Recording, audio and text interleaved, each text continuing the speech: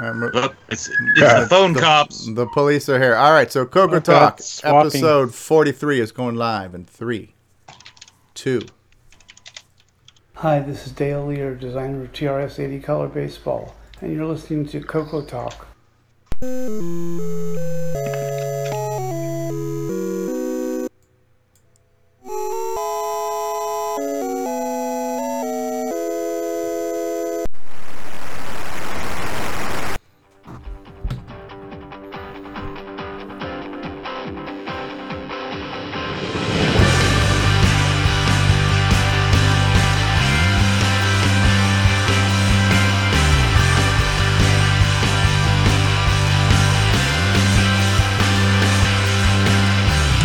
This is Coco Talk, the nation's leading live talk show featuring the Tandy Color computer. With your host, Mr. Gameplay Goodness himself, Stevie Stroh.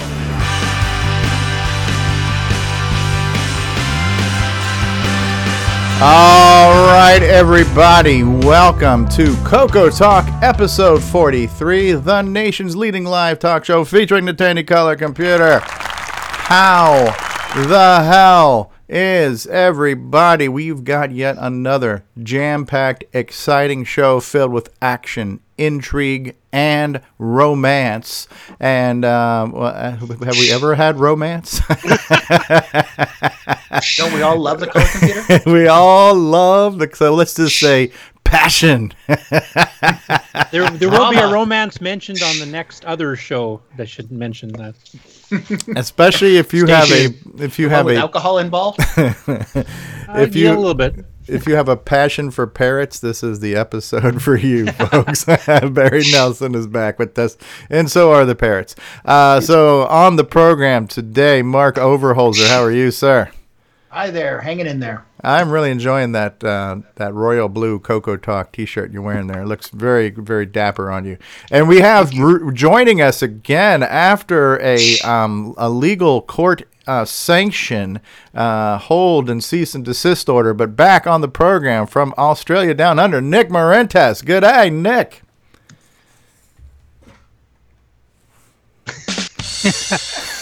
Oops. Where's my crickets It's button? Been so long you forgot to mute. There we go. There's the crickets. Anyway, so Nick will find his mute button, hopefully. From Ron's guest bedroom, it is Ron Delvaux. Oh, a nice Coco Talk mug there, Ron. I'm digging that. From the Great White North, Curtis Boyle. How are you, Curtis? Hello, everyone. Welcome back to the program from sunny Southern California. Steve Bjork's with us. How's everybody doing out there? We're doing just fine. From New Orleans, we have Boise Pete. Not quite New Orleans, but not far either. Okay, from Louisiana, shall we say, Southern Louisiana. That's better. There we go. So for us who've never been there, it's all New Orleans. It's the state like of New York Orleans. City, right? Just one big Mardi Gras festival year-round, isn't it? From Kansas City, Grant Leety, how are you? Doing well. How's everybody else doing today? We're doing all right. Where's the propeller hat, Grant? You just look like you're missing something. Oh, well, I guess we need to. There we Including go. hair. There it is. Wearing the dapper royal blue Coco. By the way, feel free to have fax machines and phones go off, whatever the hell you need to have happen. I just muted. From the land of monochromatic pixels, David Ladd, how are you, sir? Hello, everyone. How are you? Feel free to send us a fax, if at all possible. Would you like That's me where to David's do pick was that? from, I isn't it? think I I think that can was pull fax. out my hardware to send a fax. Okay, somebody's telling me that my mic is a little distorted.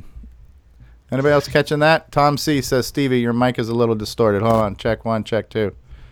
Sounds Check fine. one. I did it on Skype, but maybe on YouTube. Okay, maybe on the live. Can anybody listen to the stream real quick? Is my microphone distorted? We shall see. Thank you. Check 1, check 2. Test 1, I did test. it on Skype, but maybe on YouTube. Maybe on the line. All right, well, I just lowered the gain on my mic. Thank you, Tom C. Yeah, it sounds a little bit overblown. A little overblown. All right, I'll back the mic away from me too. All right, from Texas, Richard Lorbieski and Boyson Technologies. Thanks for being here, Richard. Oh, thank you. I'm finally out of the witness protection program. Yippee. There you go. There you go. From somewhere in Ohio, we have Jason Reichert, the Cocoa Man. Yay. Hey, how you doing? We're doing just good. Baba Booey to you. And last but certainly not least, from my hometown of Miami, Florida, back with us after a while, Barry Nelson. Welcome back, Barry. Hello. Sorry about that. I had muted it to avoid all the fax machines and phone calls going off, and it took me a moment to hit the mute button to speak again. Hopefully it was an important fax. Okay, so guys... I never know because I work for a hospital, so... okay. Let me know how my microphone's coming through, guys, if it's still loud or hot or not. Well, Jim Brain has commented in the chat room and said that Stevie is indeed overblown. Well, but what about my microphone? Wow. Yes. All right. So let me know. Let me know how do mine again, because now I can unmute the microphone.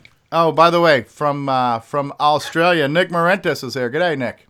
G'day, everyone from the land down under. I'm back after a while moving house, but I'm all back online with my colour computer and ready to give you all plenty of OS 9 grief. Excellent. Ease of use is back. Ease of use is back. That's good to hear. Well, we do have a somewhat of a main topic today we're going to talk about. We're going to talk about compilers. We're going to talk about the CMOC compiler a little bit as it pertains to being, I'm probably going to misstate all this, but I believe it's in the process of being converted to work with OS 9 as well. And the CMOC compiler we've been hearing quite about. It's been developing and evolving over time. Cocoa Crew Podcast has been mentioning it for quite some time. So we'll talk a little bit about that. Retro Innovation says, crikey, I was so enjoying a Nicholas show. Our resident troll is here, and the show wouldn't be anything without him. All we need now is our sponsors, the adultdatingsex.com site to come in. One of the sponsors of the show. So so we're going to talk about that today, but we're going to go around the room real quick. Does anybody have any acquisitions or project updates to mention this week? Anything that's happened that's kind of cool this week? Anything good with you, Mark?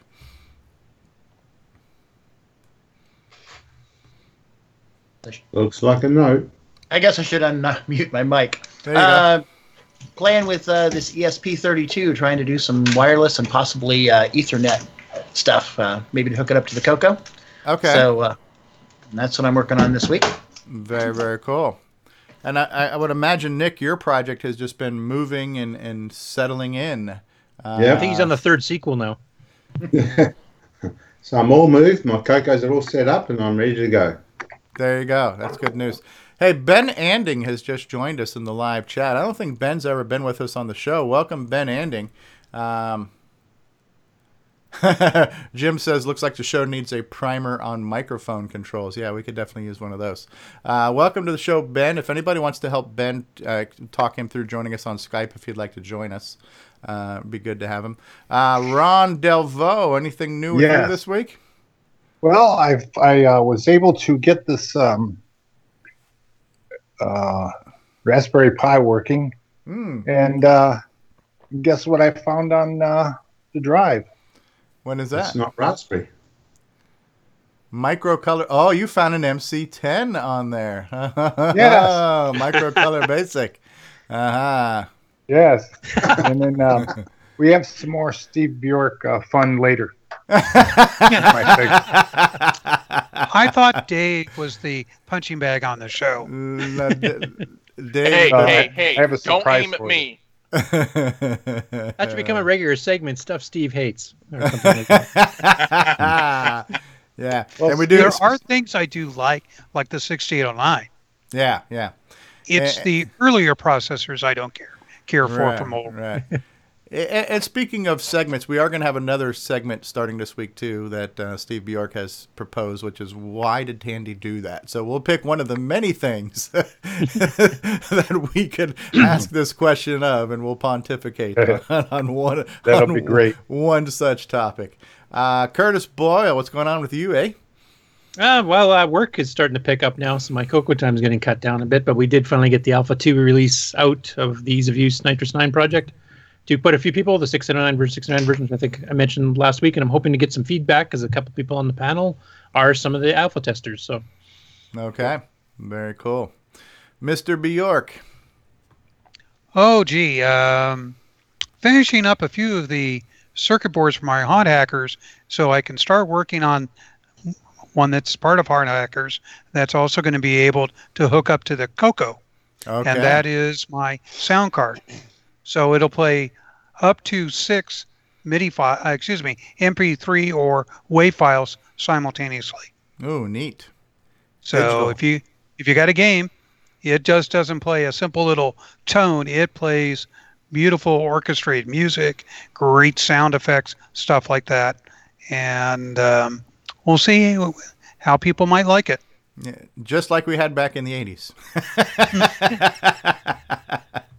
We're bringing some 21st century stuff to the Coco, which actually fits in great with the theme for Coco Fest this year, fusion, adding new hardware to the old system. So my first question on that new segment about why didn't Tandy do this, why didn't they include that with the Coco 3 when it came out? Yeah, right. Oh, man, that's one of the things I kept. We need a sound chip. We need a sound chip. No, you don't get a sound chip. You get a programmable interrupt because it was cheap to do. Boise Pete, anything exciting going on with you this week?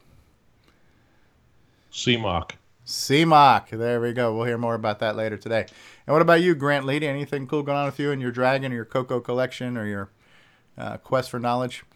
Pretty much rebuilding my Windows machine here over the week and playing with the Nitrous 09 Ease of Use project as well.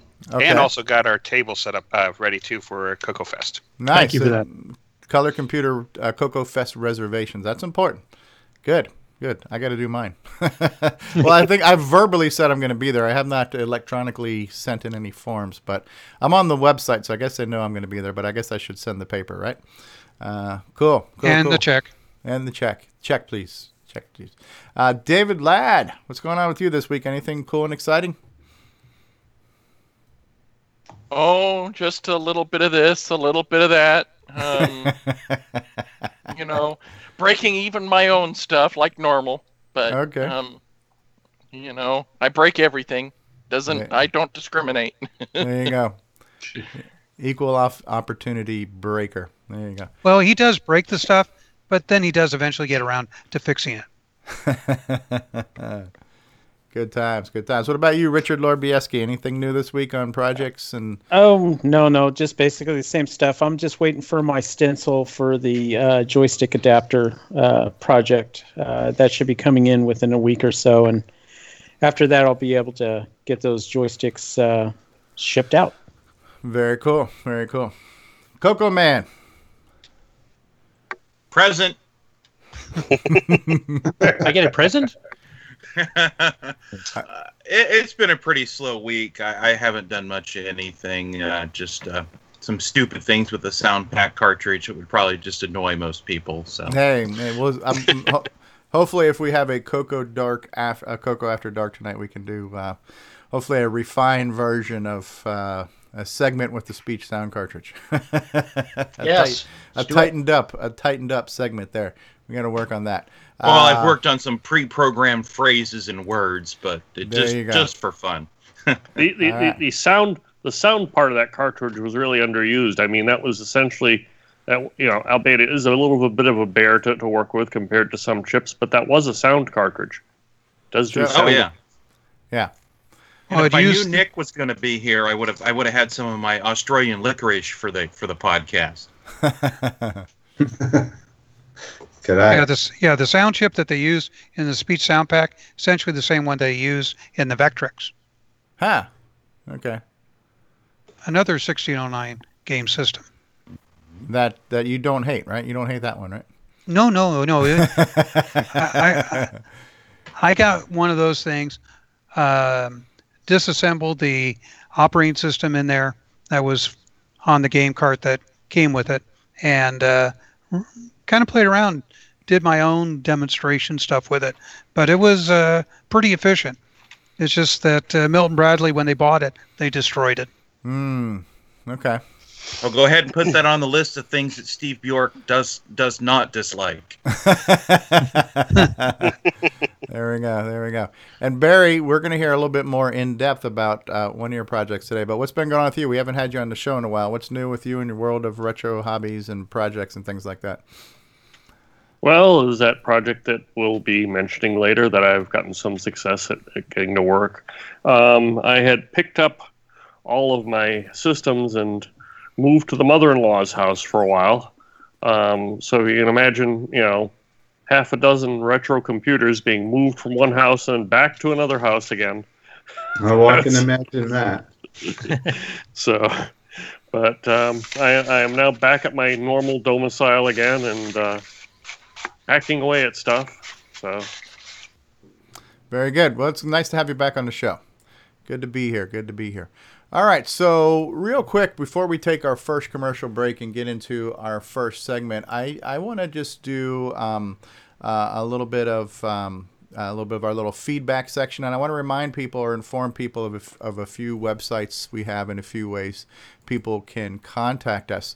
So one of the things that I thought was pretty cool was this week we have reached a little over 4,300 downloads, and it seems like only about a week ago we were somewhere like around pushing 3,900 to 4,000 or something. And so the fact that we're close to 4,400 downloads is pretty good. So people are also listening to the show, which is nice.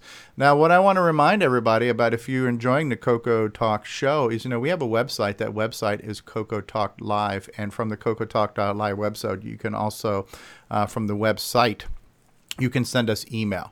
So you can send an email to cocotalk@cocotalk.live if you want to give us feedback or provide a segment or maybe a suggestion for a show topic, record a bumper or whatever else. So for all things Coco Talk related, you can go to cocotalk.live. From cocotalk.live, we have a Facebook page, and the Facebook page is where we did our spontaneous Coco Talk After Dark, which I think we're going to keep that show on Facebook, but we'll do replays later. So you might want to subscribe to the Facebook channel. There's also a Twitter for it and an Instagram. It's cocotalk.live. Coco Fan is asking where is that at, but the answer is cocotalk.live. So it's http://cocotalk.live, right? That's the website for all things Coco Talk. So from here, you can also replay all the videos and all the podcasts. There's links to the audio versions of the podcast. Also want to remind you about our website, which is called I'm a Coco Nut, which is imacoconut.com.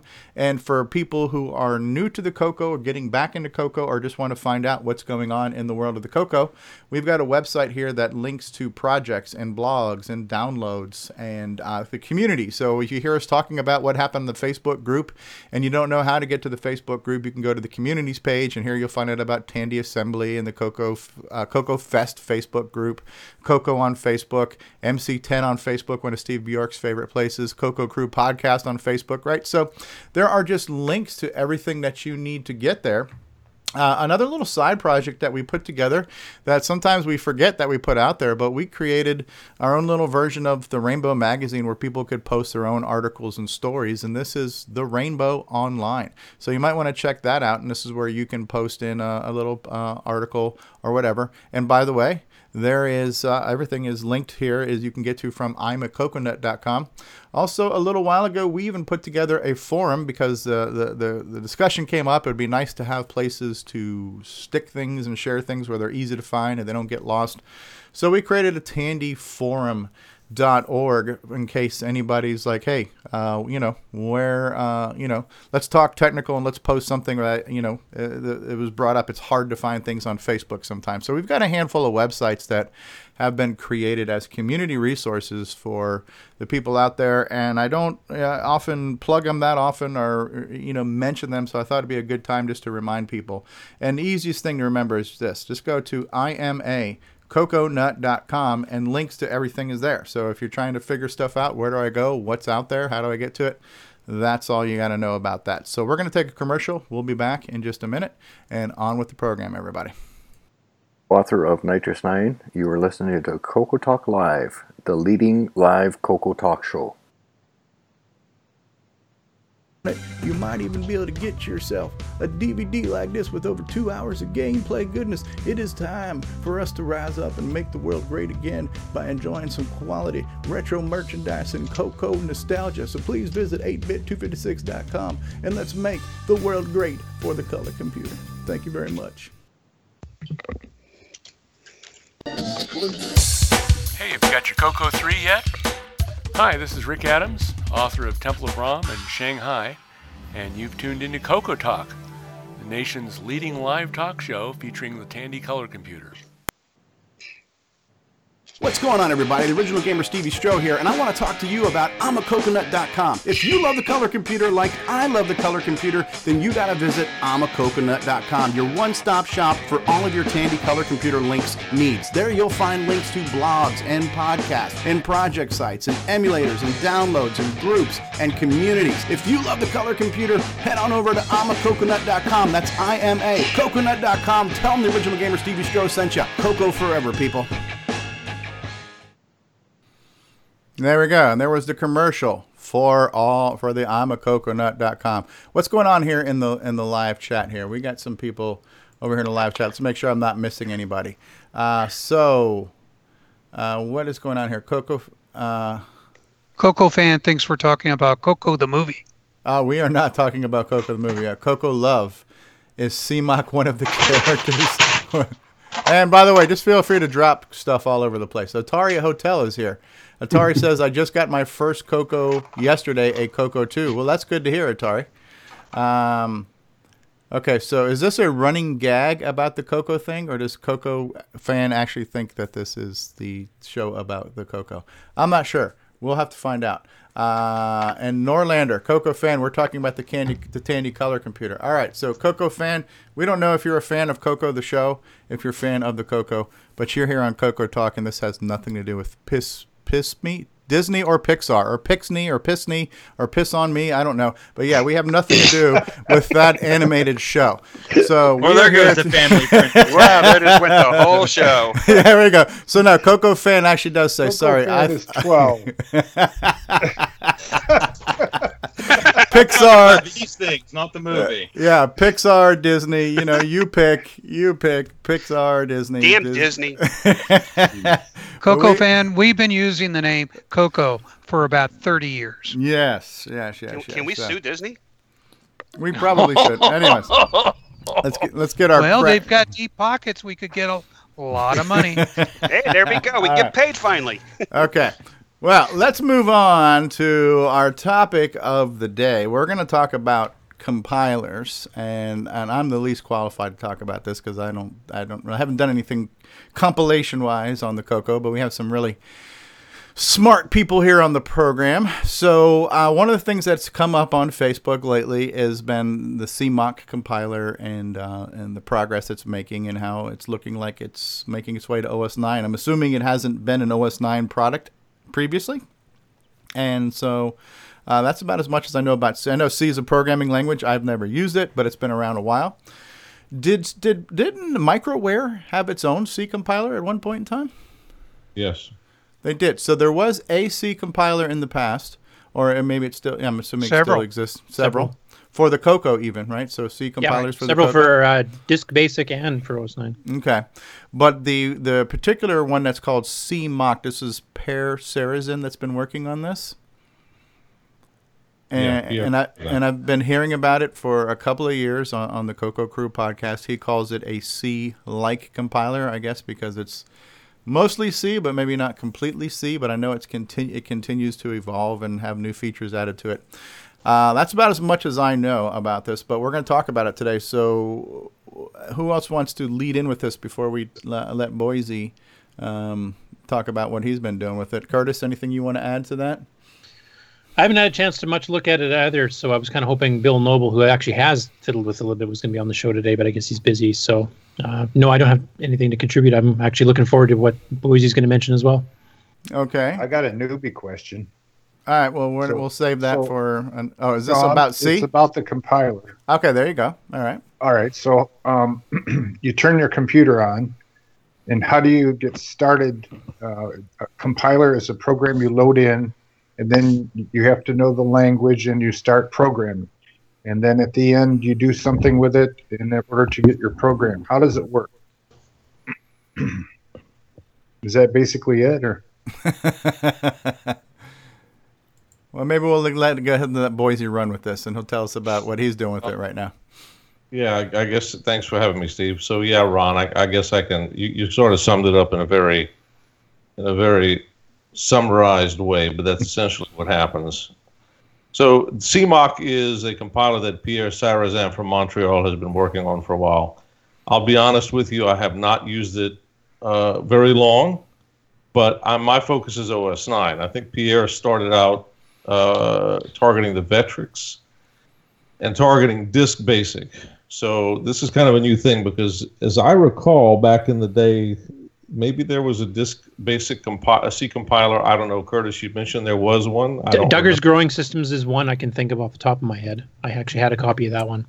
And it actually targeted, you could write programs that ran under Disk Basic. It targeted Disk Basic. Yeah. Yeah, there's a couple of them. Yeah. Okay, so yeah, they're obviously, though, they're no longer being maintained, and the C language has changed quite a bit in terms of the standards from those days.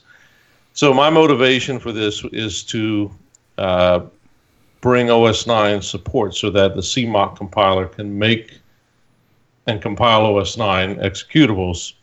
Up to this point, we have only been able to rely on the Microware C compiler, which came, I guess, was sold in the 80s, early 80s.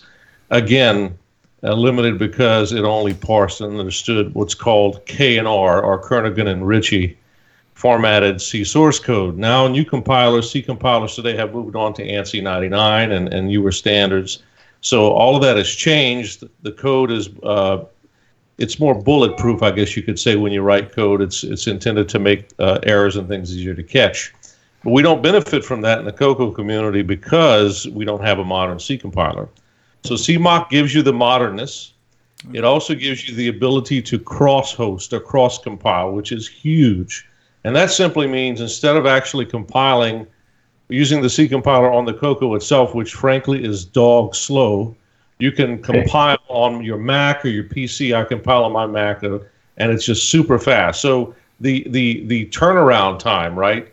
The edit, compile, debug cycle that we all do when we develop software is much, much faster. So we can iterate many, many times over the same amount of time and get to a code that works.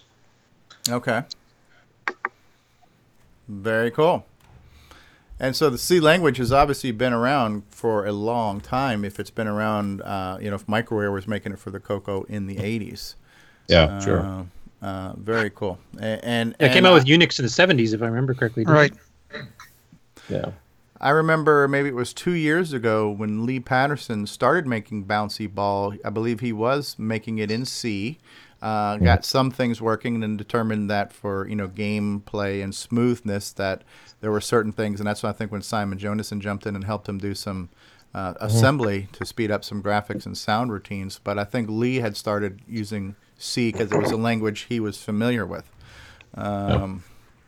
Cool stuff. And I remember you putting a picture on Facebook of the maze demo, where it was kind of like a thing written in C where it would generate a maze and then try to solve its own maze and everything else.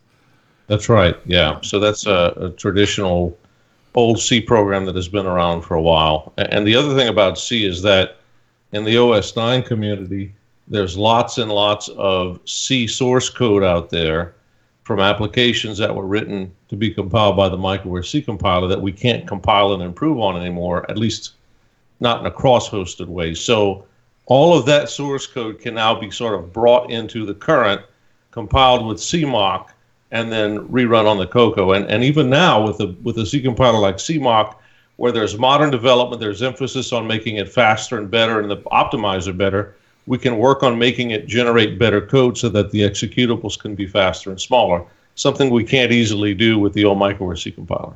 Okay. Okay, I got another question. When you import some of this older stuff, do you get to see notes from the people that created the program, and are there ever any interesting, funny notes that are left? You mean comments, Ron? Yeah. Like someone leaves comments. I don't know if I've seen anything in particular humorous, but it depends on the programmer. Sometimes there's a lot of documentation. Sometimes it's very terse and the code speaks for itself. Okay. Now, on the C that we're doing here, we're just talking about standard original C, not the C++ that's used today in modern object-oriented coding. That's correct, Steve. What's interesting about CMOC, it is C, it's not C++, but what's really cool about it, which I like, is that unlike the OS9 C compiler, which had its own preprocessor, CMOC uses the preprocessor on your computer. So I need to explain that real quick for some of the people who aren't C programmers. When you take a C source code file, there's a process by which it has to be parsed. It has to be basically legitimized to say this is a proper and correct C file. That's done usually by the preprocessor. The preprocessor goes through, marks some things up, and gets it prepared for processing. So that was always a piece that was made available by the compiler technology at the time. Microware had their own C preprocessor. But on modern computers like the Mac, like PCs that have development tools, and like Linux, the C compilers are already there. So the tools, especially the preprocessor, is already installed. So what CMOC does is it uses the preprocessor, the C preprocessor on the Mac or on the PC or on Linux, and does the preprocessing. And then, of course, it brings in its own 6809 code generator to take that preprocessed C source code and turn it into a program. And there's a lot of stuff down the line that has to be done, like library support. That's what I'm working on right now specifically, but that's generally how CMOC works. So that's a pretty nice feature. I have a question now too. I have a question too. Like you were mentioning, like the original microware compiler was the KNR, Kernighan and Ritchie C, and then of course ANSI came out, and ANSI's had multiple levels of standards from like the 89 and 98, etc. What level does CMOC at? Is it kind of a hybrid of some, or? I haven't really probed it that much. Pierre would be the better person to answer that question. But everything that I've thrown about at it that I use in conventional C, and I really don't program in C much anymore. I don't know if anybody else does, but one of the things that I notice is, for instance, and Curtis, you might remember this, in the old microware C compiler, whenever you declared a function, you didn't have to put a return type. You could just put the function name, open close parentheses, or you could put parameters, just the names of the parameters, and then below that you would actually enumerate the types to say int A, int B, int C. That stuff is no longer, that's okay in our style. So the new style, of course, is you have to put a return type, you put a function name, and in line with the parameter names, you put the types. All of that works with the current C compiler. So it feels a lot more like what C would feel today than what it did back in the early 80s. Oh, cool. So obviously it does have a fair bit of the absolutely modern ANSI standards. Right. And so, basic constructs, if then else loops, conditionals, all that stuff seems to work just fine. Prototyping in header files, all the stuff that you come to expect from a well-rounded C compiler seems to be there. So now obviously it's still going to support doing disk extended stuff as well. Is there any sort of conditional flags where you can say I want this particular program to output for OS9 and then I want to make a RS-DOS version at the same time? Yeah. So you can put a --OS9 on the CMOC command line that will basically put it in OS9 mode. It would be great to eventually get to a point where with, I would say, simple C programs, you could retarget it automatically for OS9 or Disk Basic. We can get into that later, but there's some complications around the library and certain things. API calls, etc. Yeah, exactly, right. So it's not going to be that easy for every program. I wonder if you can use the existing OS9 libraries from the microware compiler, or at least look at them. You can't use the libraries because the library. So CMOC generates assembly code, but the assembly code that it generates is assembled by William Astl's LW tools, and he's got a full assembler and linker, and that is not the same format. The relocatable object file format, the resulting binary that the assembler puts out, is not the same physical format. So you can't go and take library files that were generated by the microware C compiler and expect them to be linkable to this. It won't work. But the standard library that I'm working on, the source code is there, and so all I'm doing is basically massaging the source code so it would be assembled by LWASM and linked to LWLink to create the library that CMOC execute or CMOC relocatable object files would link to. And are you basing this on Microware's original ones, or are you basing it on some of the ones that Carl Kreider and some of the extensions did? Yeah, Okay, and I don't have Kreider's original C source. I don't have a Kreider's original library in source format because a lot of those library routines were written in assembly.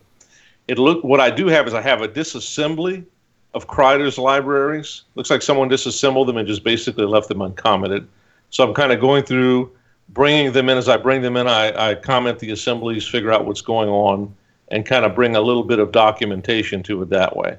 The header files that I've got are from the Kreider library as well, but I'm kind of redoing those because, again, because CMOC is so new and it uses a newer version of C, all of the old header files, even in the Kreider C library, lack things like return types whenever they declare a function. No, I'm sorry, not return types, parameter types, parameters and parameter types. So, for instance, there's a function in C called strcpy, strcpy, that copies a string. Returns, I think, a char star. If you declare that in a header file, you typically see the return type, the function name, and all of the parameters listed along with the types of those parameters. In the Kreider header file, it's just the return type, the function name, open and close parentheses, and a semicolon. That's it.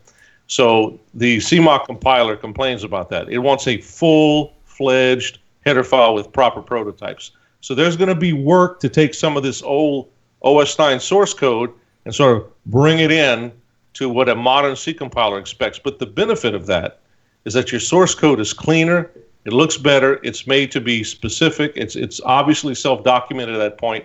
You're not wondering what the parameters are for this function.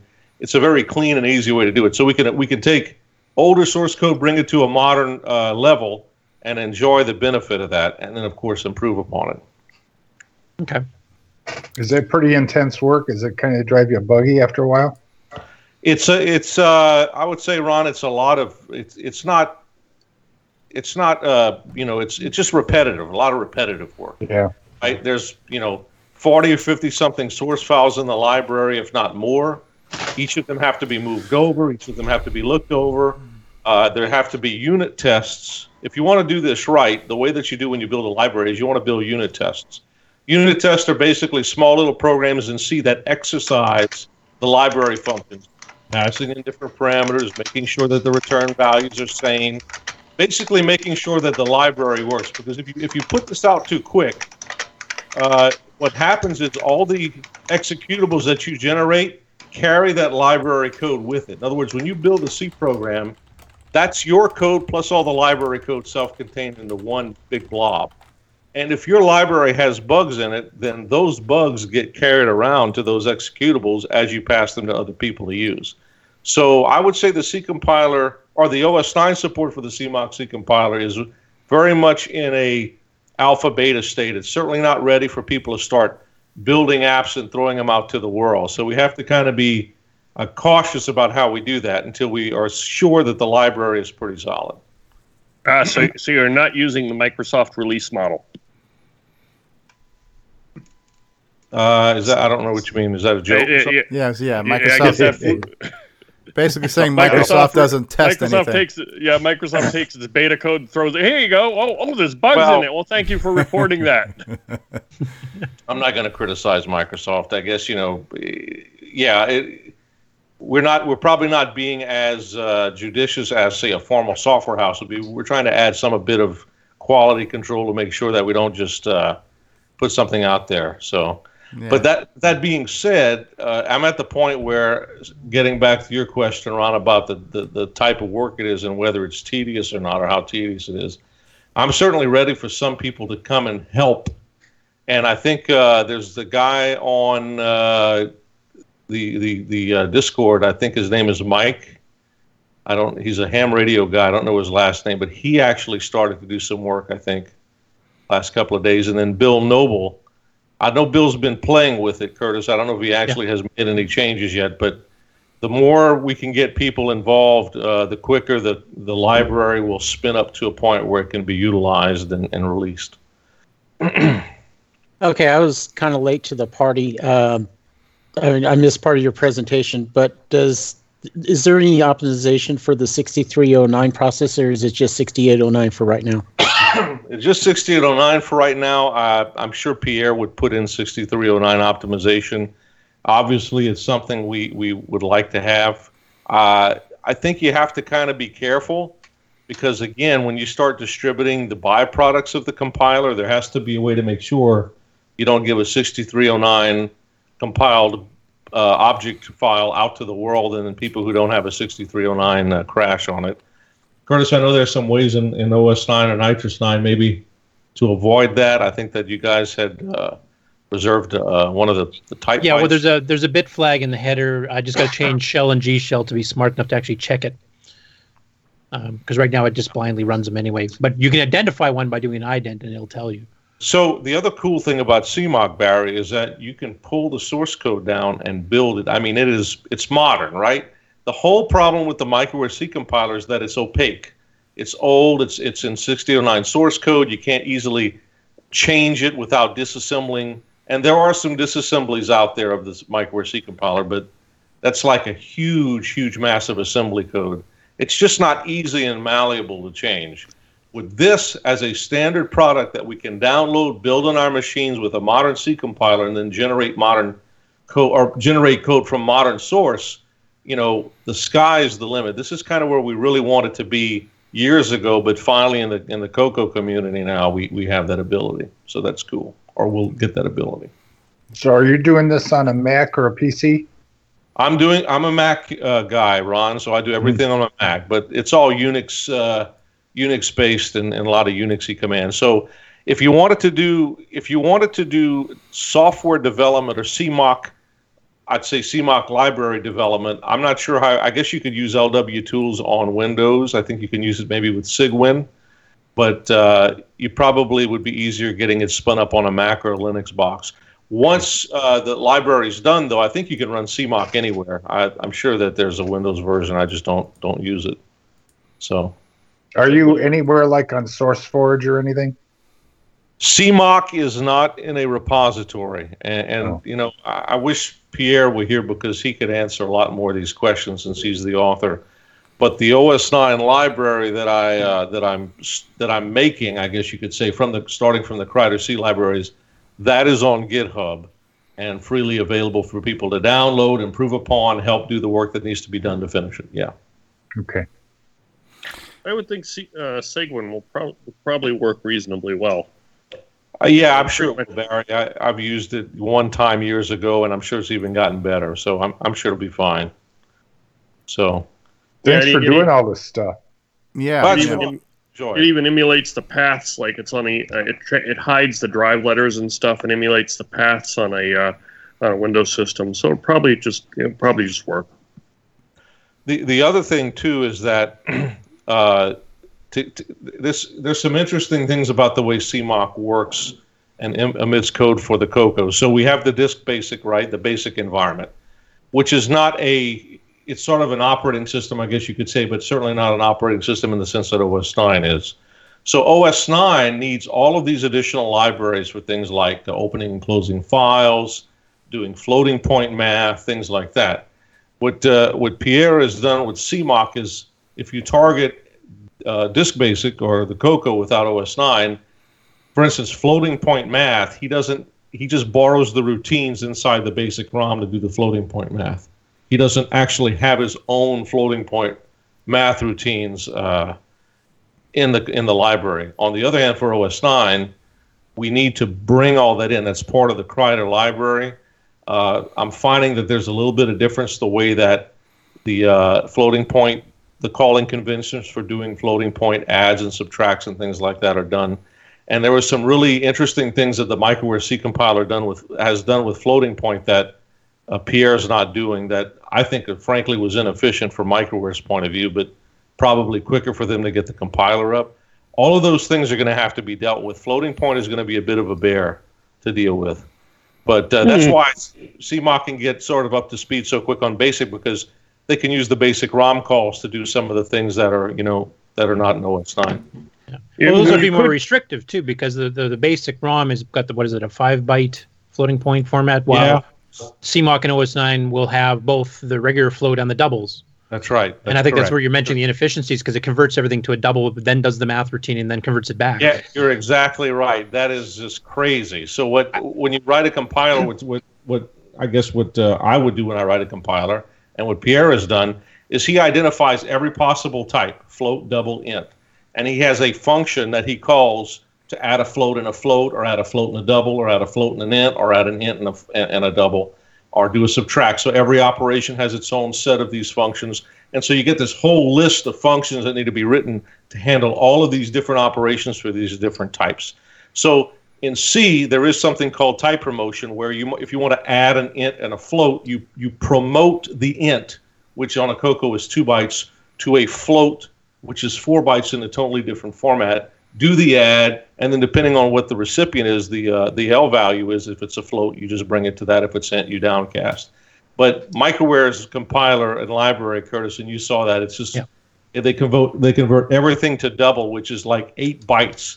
Do the math and then convert it back. It's kind of nuts.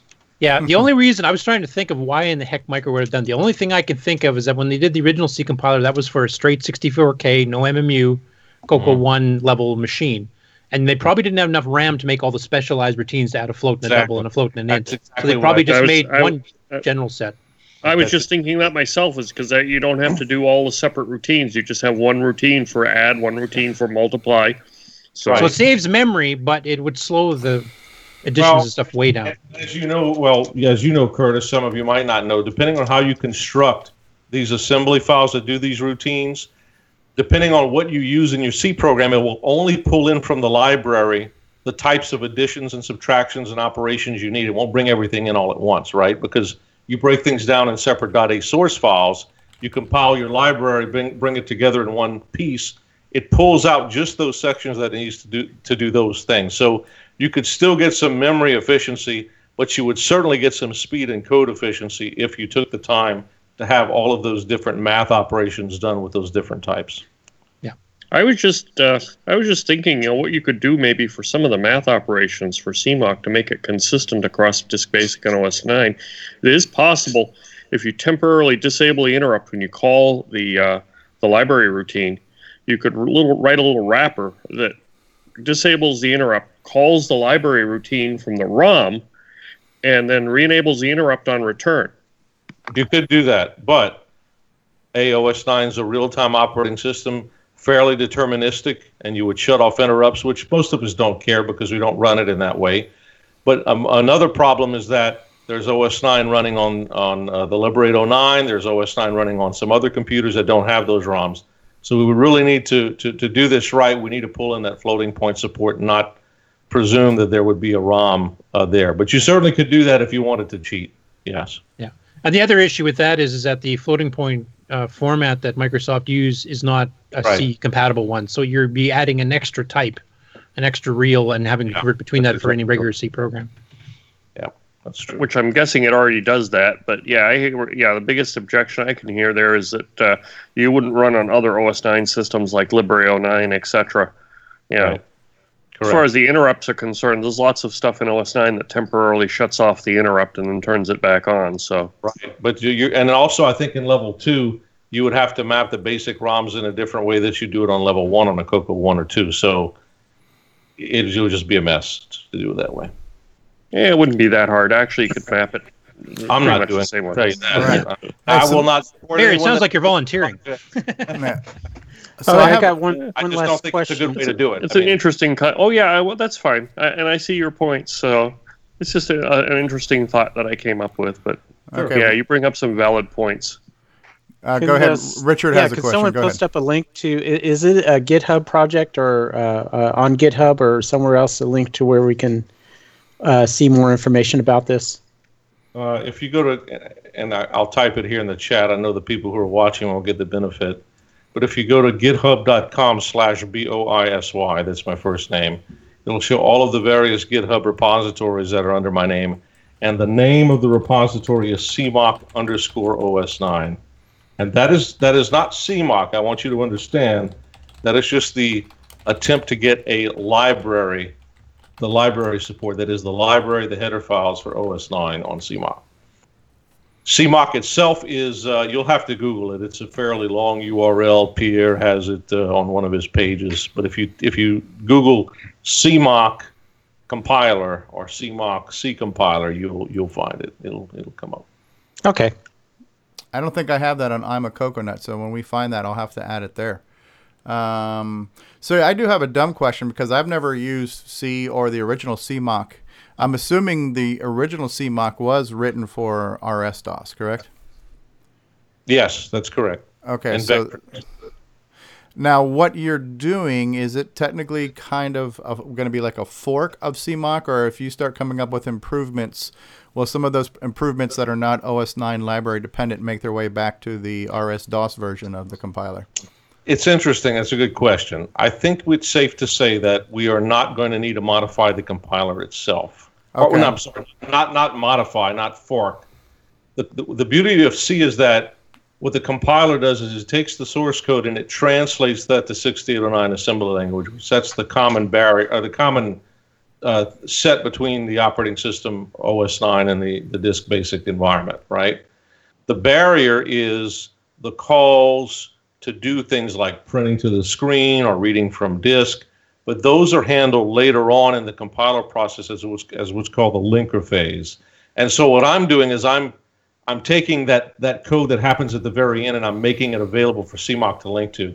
So you don't have to have a separate compiler. Basically, you're just extending the phase at the very end to adapt to a different operating system. So for instance, if Red Gordon wanted to have a standard C library for Fusix or Fusix, he could do that and CMOC wouldn't have to change. The thing that CMOC does do is that it creates what's called position-independent code, which is mandatory for OS9 to run code that's generated by any compiler.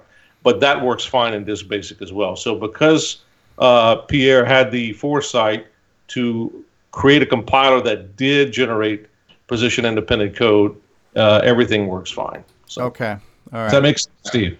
I think so. Let me just see if I can paraphrase that to my own my own simple words. So I'm going to use kind of like an EDTASM analogy. So part of the CMOC is the editor, and that part isn't going to change, but more like on the compiler side, when you're building the runtime libraries, that part is going to be amended for OS9 because it's got to bring in more middleware to create the OS9 binary versus the RS-DOS binary.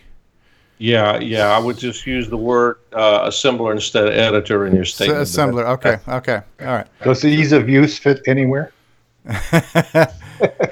Well, everything we compile will run on OS9, which, as we all know, contains ease of use. So, hey, Boise, what's it like having a conversation with your wife when she asks you, "What did you do today, hon?"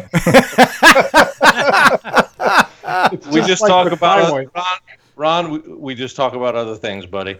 Yeah, because my wife comes home and she's a scientist. I don't even try. Alzheimer's research, right? Do you have the same DNA and RNA and all this stuff? You know, and my eyes kind of glass over, and I'm kind of smiling. You know, cool. I see, Ron. I would just say I forget, and then you can become a case study for her.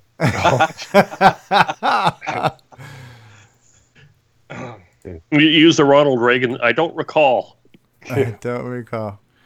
Well, that's cool. That's really, really cool. It sounds like it's a neat project, and it sounds like it's going to, it's going to provide some added benefits to the people who like to develop in C. And for anybody that wants to develop a program that runs under both Disk Basic and under OS9, this would probably be the easiest way to do it because a lot of the stuff will be common. You'll have to do some different library pull-ins like Boise's mentioning, but it would be a lot easier than trying to convert, say, Disk Basic to Basic 09 or vice versa. Yeah. The other thing, and faster. Yeah. And the other thing, Ron, you asked about the ease of use project. So I know a little bit about that, even though I don't think OS9 needs any ease of use, but that's my opinion. Is that the ease of use project, from what I've seen screenshots of it, that uses Multiview and G Shell. And Curtis and I were having a talk about this the other night. There, the programs that come with Multiview, like GCalc and GCal and those types of things, were written in C. Although we don't have the source code for those, if those could be, with some work, could be easily replicated and again further improved and compile with CMOC and just fold those improvements would fold right into new versions of that product, and would just be, it would just get better and better. So that's what And I'd like to see that because some of those things need some fixes. They could have some additions. And if CMOC's a more efficient compiler, you can actually make the programs as small with extra functionality. That's right. So there is no ease of use without G Shell, basically. Well, no, it depends. It depends on your definition of ease of use. I mean, some people find command line easy to use. Right. Oh, yeah. Yeah, that's relative. Right. It's like some people think the Mac's easy to use and Windows is hard, or vice versa. Right. Well, it's GUI syndrome, right? Or not? So did I explain all of this in a way that makes sense for everybody to understand? I want to make sure that I didn't go over. I didn't understand after you said, my name is Boise. Yeah, could you start over, please? Oh my God. Yeah, Ron is just really dependent more on pictures than, Yeah. Well, that's because he likes GUI interfaces. No, I follow. Even though I have never seen or used C, I believe I followed you, Boise. So I think I'm a barometer for the thick-headed. You don't look like a barometer. GUI, who needs it? Right. No, I think that's cool. I mean, obviously, CMOC's not for a casual user to pick up. You're always playing games. It's for programming, but it's a good tool in the toolbox for people that want to program under either or. Mm-hmm. And if I can plug my CocoFest call for papers idea, go ahead. The paper I'm working on is kind of how can we take all of these great tools that we have and make them so that it's easy to spin them up. Because right now, if you want to use CMOC, you have to go grab the source code, run the configure script, run make install. Who is going to do that if they just want to sit there and spin up a quick program and play with it? So one of the things in the community that we could use and that I think CMOC will eventually get to is that you have an easy way to install it for the particular platform that you want to run it on, whether it's Mac or Windows and Linux. And then how quickly can we get the steps, or how much can we minimize the steps so to get you quickly up and running so you can have a C-compiled application running in an emulator like in under 5 minutes. And Boise, you just explained exactly why we're doing the Ease of Use OS 9 project. Because it's to get people to get running OS 9 and be able to launch programs without having to learn command line, and you have to set the data path to this and blah, blah, blah. It's the exact same situation. Maybe it's ease of development is what I'm explaining, but absolutely. Yeah. Plug and play, right? So hit the ground running. Yeah. Well, basically, you're just trying to make sure your tools don't get in the way of you developing great projects. Now, sorry, Barry, go ahead. Was that you? I was just going to say, I know that there's some good open source and available packages out there for Windows to create installers. So if somebody takes a released copy of CMOC and builds it, then you should be able to take one of those packages and then create an MSI file for Windows to install it along with any requisites it takes. And for Mac, I've taken several programs and created .app packages or .pkg files to just, you run it and it loads it and installs it. Well, it's the same thing I'm trying to do with DriveWire Mac Server, right? Make it so that you can just download it, start running. You still have to know what a disk image is. You still have to know, have HTTP DOS or something on your Coco. But the more we can get those steps down and make it easier for people to use it, the quicker that we'll get adoption. I've got a DriveWire Mac server that's in a .app package. I ended up using 4.3.2 because I actually had problems with 4.3.3 and later on the Mac with the Java that's on most Macs. But I do have one, and I just need a place to host it probably. But you mean you have one that you built? Yep, it's a .app. It creates an icon. You just double-click on the icon. It starts DriveWire. But it starts DriveWire for Java, or you wrote your own DriveWire server for the Mac? It's a wrapper around the existing DriveWire. That's a Java DriveWire, and it launches it, and it's packaged in a .app. Gotcha. So, and you're running this. This is the latest version of DriveWire 4. You said?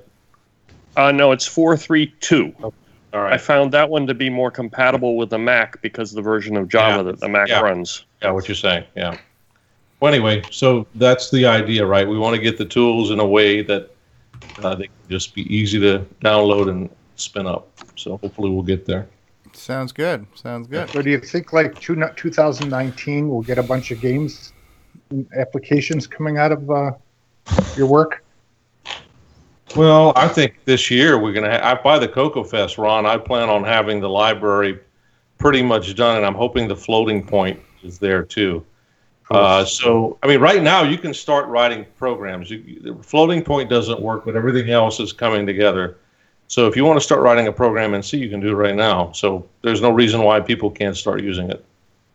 I just wouldn't distribute applications with it just yet because the libraries are going to change and improve, and even the compiler is going to get better and put out more optimized code. So there'll be, I can see a situation where you'll have a lot of source code in C, and then a new version of the compiler comes out, and you want to compile all that stuff again so you can maybe save, 2%, 3% on size or something like that, and enjoy that benefit. You're on mute, Curtis. I was going to say, also you could get, other than just getting the size reduced, if a new version of the compiler comes out, you can also get more optimized code, so your game program might run a little faster. That's right. Just from a recompile. You see, that's what's cool about C, right? Is that if you write your game in assembly, well, you can optimize down to a certain point. But there's more opportunities, I think, in the C world to do that because C already kind of adds a little bit of weight when you write a program, right? The same exact functional program in C is going to be larger than it is in assembly. So there's plenty of opportunity for finding optimization techniques and shrinking things down. So it'll just get better and better. I just love that process of iterative improvement. Yeah. It's the reason we did Nitrous 9 in the first place is because we were constantly improving your system calls and your graphic functions. So you could take the exact same program you wrote a year ago, run it under a new version of the OS, and it runs faster, and you didn't have to change a damn thing. That's right. That's cool. Well, that's cool. And you know what? And honestly, it's been a while since we've had some meat on the show with, something, meaty and technical like this. And I've actually enjoyed it. Even though I'm not a highly technical person, I realize there are a lot of different people who have different views and interests. And I enjoyed this segment so far. And it was a nice change of pace to be somewhat serious and somewhat legitimate after a little while. So thanks for adding some legitimacy to us. So yeah. But nobody's told us what CMOC stands for. That's a good question. I don't know.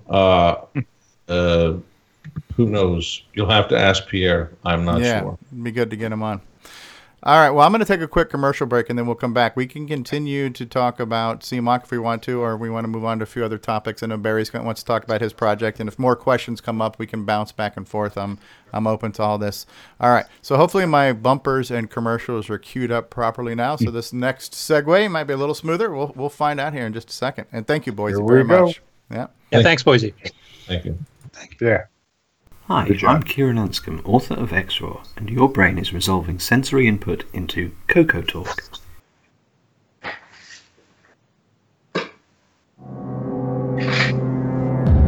Only the bravest souls enter. Only the most cunning return. Defeat innumerable monsters to ransom the king's scepter, stolen by the evil wizard. Your sword, shield, and wits are your only allies. Pray you find a magical inn as your only respite in the forest of doom. For the Tandy Color Computer 1, 2, and 3. November 2017, if you dare.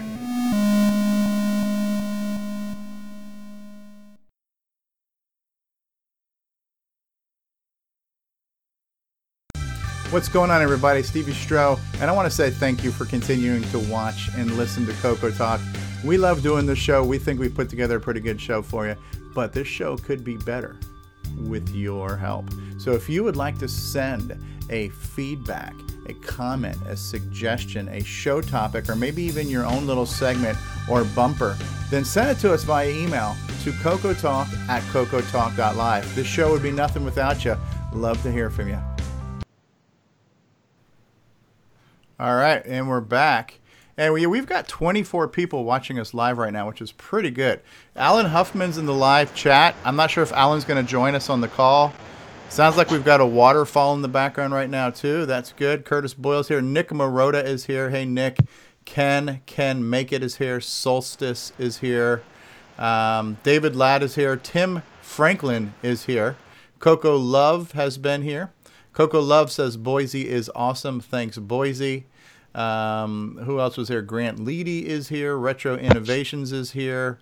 And Davey Mitchell is here. I do have something to show off from Davey today when we get to the news segment. Tom C is here. So yeah, thank you all for being here in the live chat. And it seems like there was a lot of sidebar conversations going on compilers and language and stuff while Boise was talking, and I can't even pretend to either comprehend or keep up with them. But yeah, there was a lot of people talking about how they enjoyed C and comparing C to Fortran and Pascal and things like that. So yeah, so the language and compiler talk was a hit today, so that was cool. And we just saw a commercial from Bruce Moore and Forest of Doom. I'm not sure if Bruce will be joining us today, but Bruce has been dabbling with a couple of other compilers for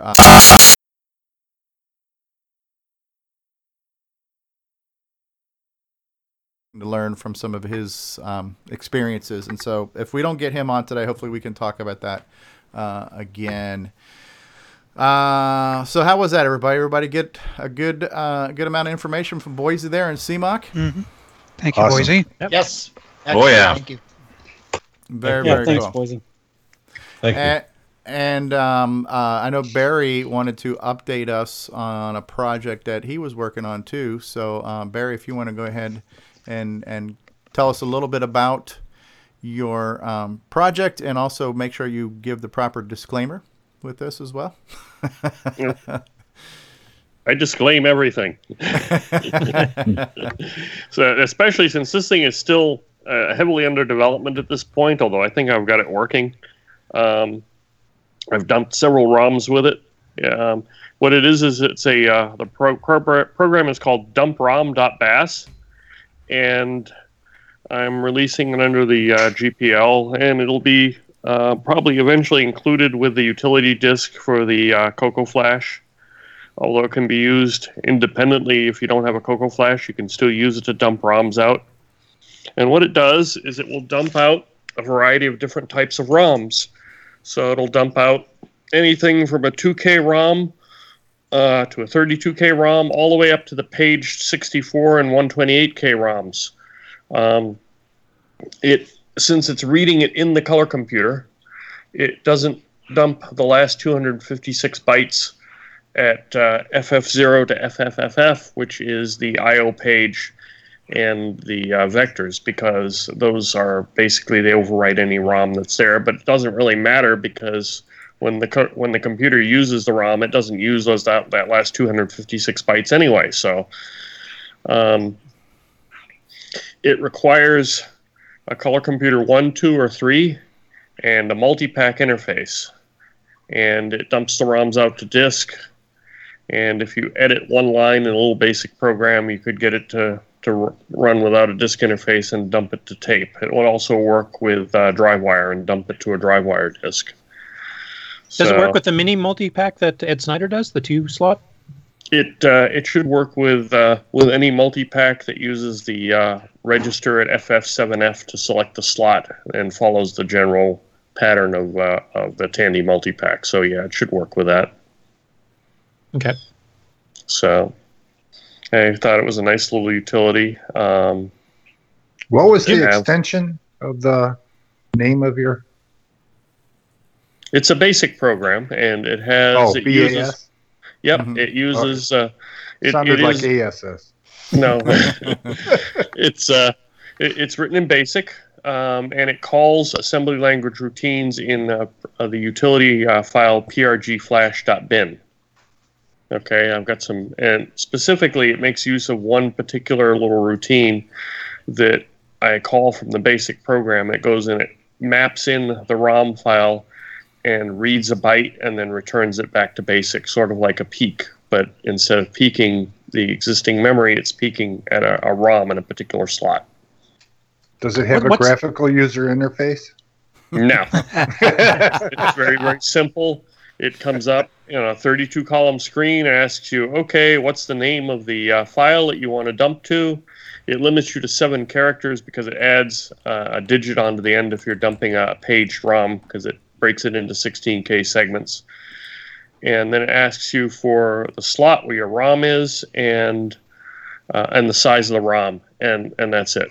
And then it proceeds to sit there. When it's done, it tries to exit you back to Disk Extended Basic, basically do a cold start, because I really muck with some of the registers when I'm dumping the ROMs out, so I wanted to make sure I return the computer to what should be a usable state. But just as a disclaimer, also an additional disclaimer, I strongly suggest that after you run this program and it successfully dumps the bin files out to your disk or DriveWire disk, that you go ahead and turn off and turn back on or cold start your computer, because I do some pretty funky stuff with some of the registers to read the ROMs correctly, especially the 32K ROMs that have 2 banks.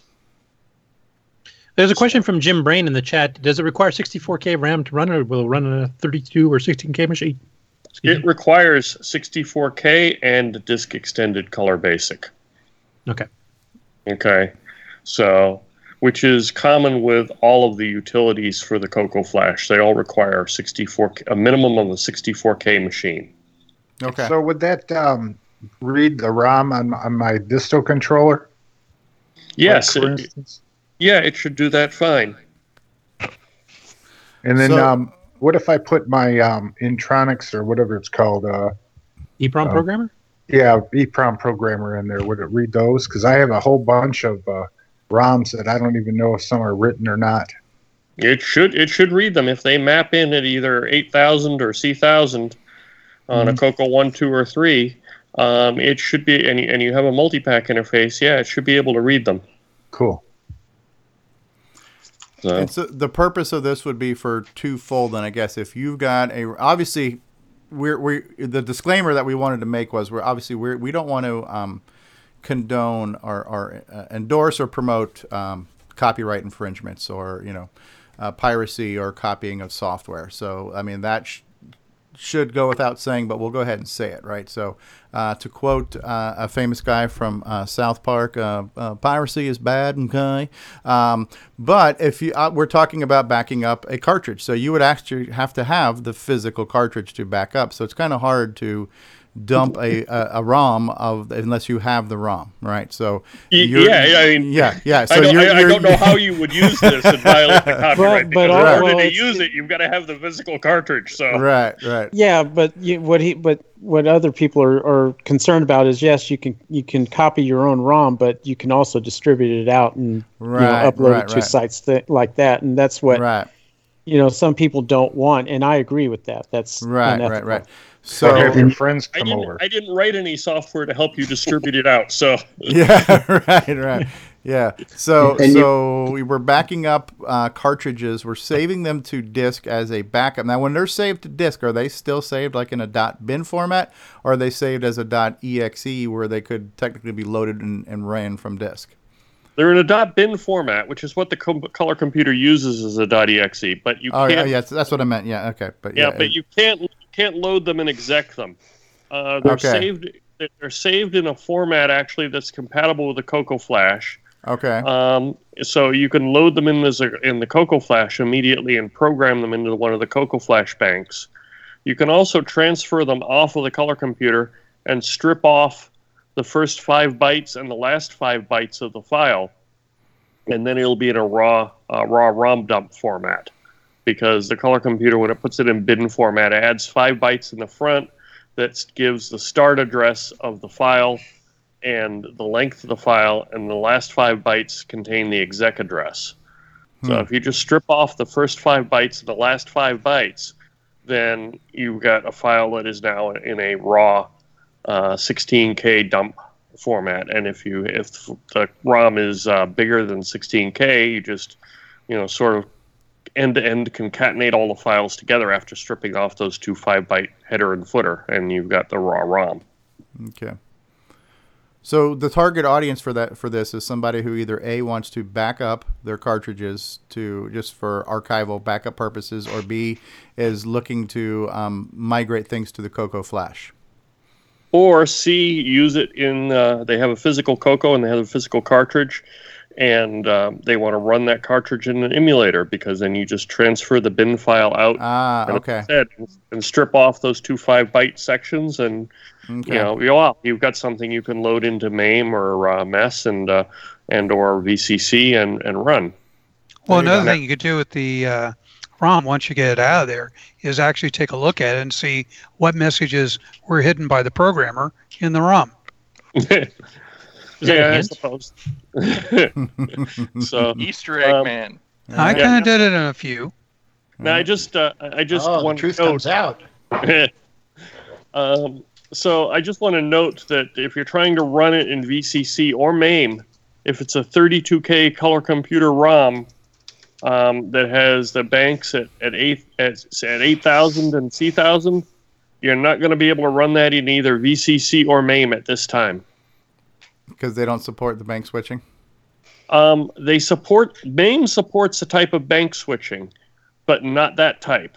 Okay. It supports the type of bank switching that is in a Color Computer 1.2 cartridge that is bigger than 32K. It has a thing called 16K bank cartridge that you can select, and that, ironically, there's only one 16K banked cartridge I know of that will work on a Color Computer 1 and 2, and that is MindRoll.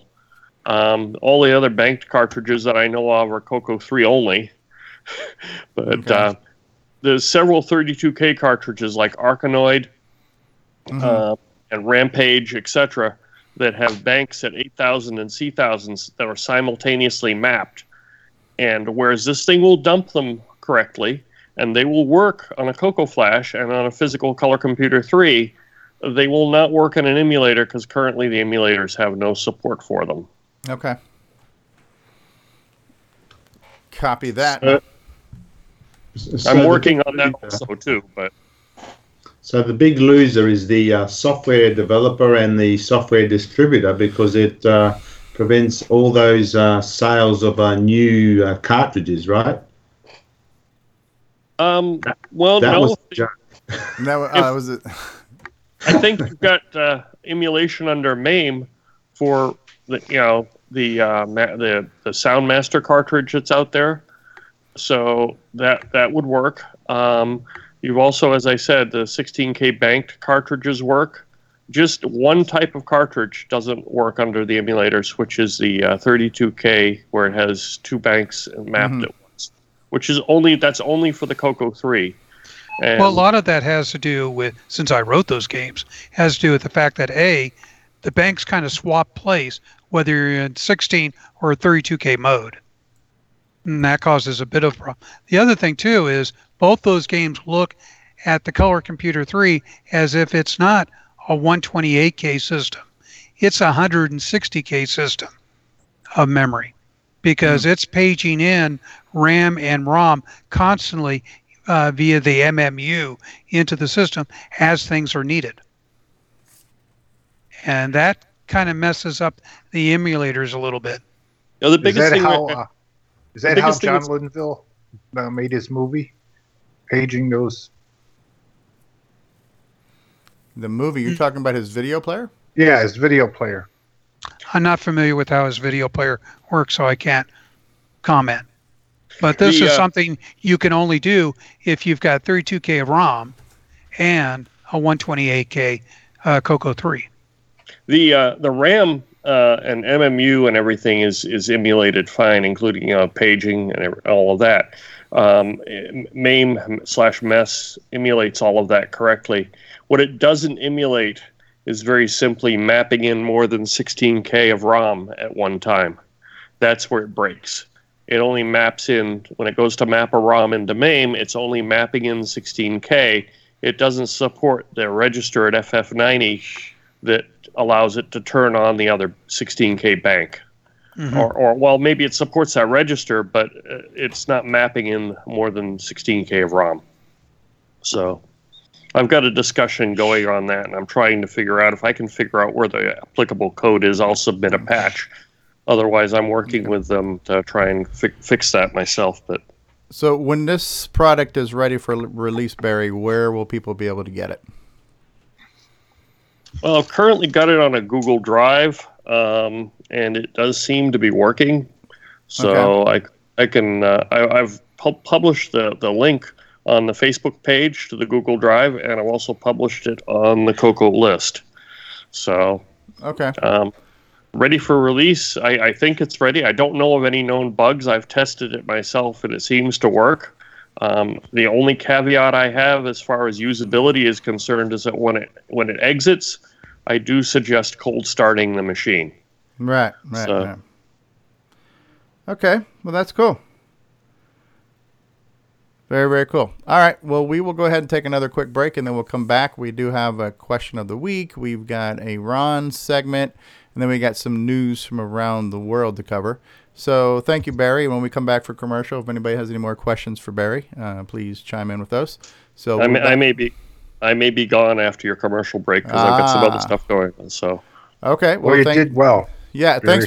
Thanks for joining back into the program, Barry. Nice to have you back on again. All right. Well, we'll be back in 2 and 2, people. Hello, I am David Ladd, and you are watching Coco Talk, the nation's leading live Coco podcast.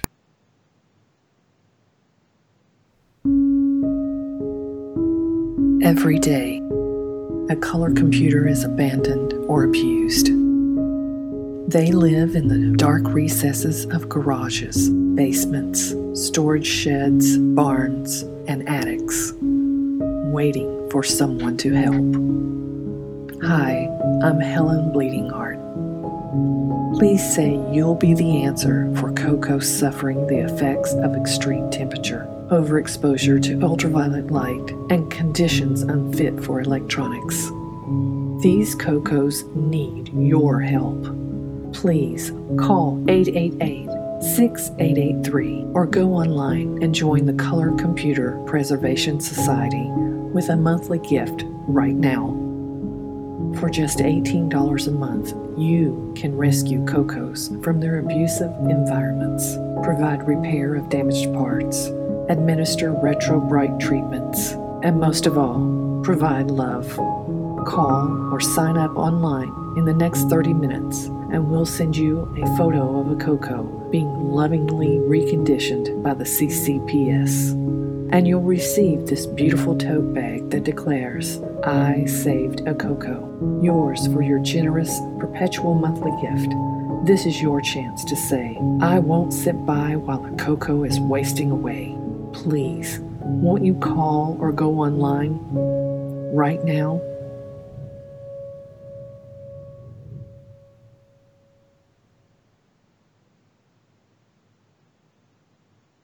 Hey, what's going on, everybody? It's me. It's Original Gamer Stevie Stroh. Gameplay. To get your copy of a Gameplay Goodness Color Computer Gaming DVD today, head on over to 8bit256.com. There you will find several DVDs featuring color computer gameplay videos by the Original Gamer Stevie Stroh. So to get your very own copy of a Gameplay Goodness Color Computer Gaming DVD, head on over to the Retro Swag Shop at 8bit256.com and tell them the Original Gamer Stevie Stroh sent you.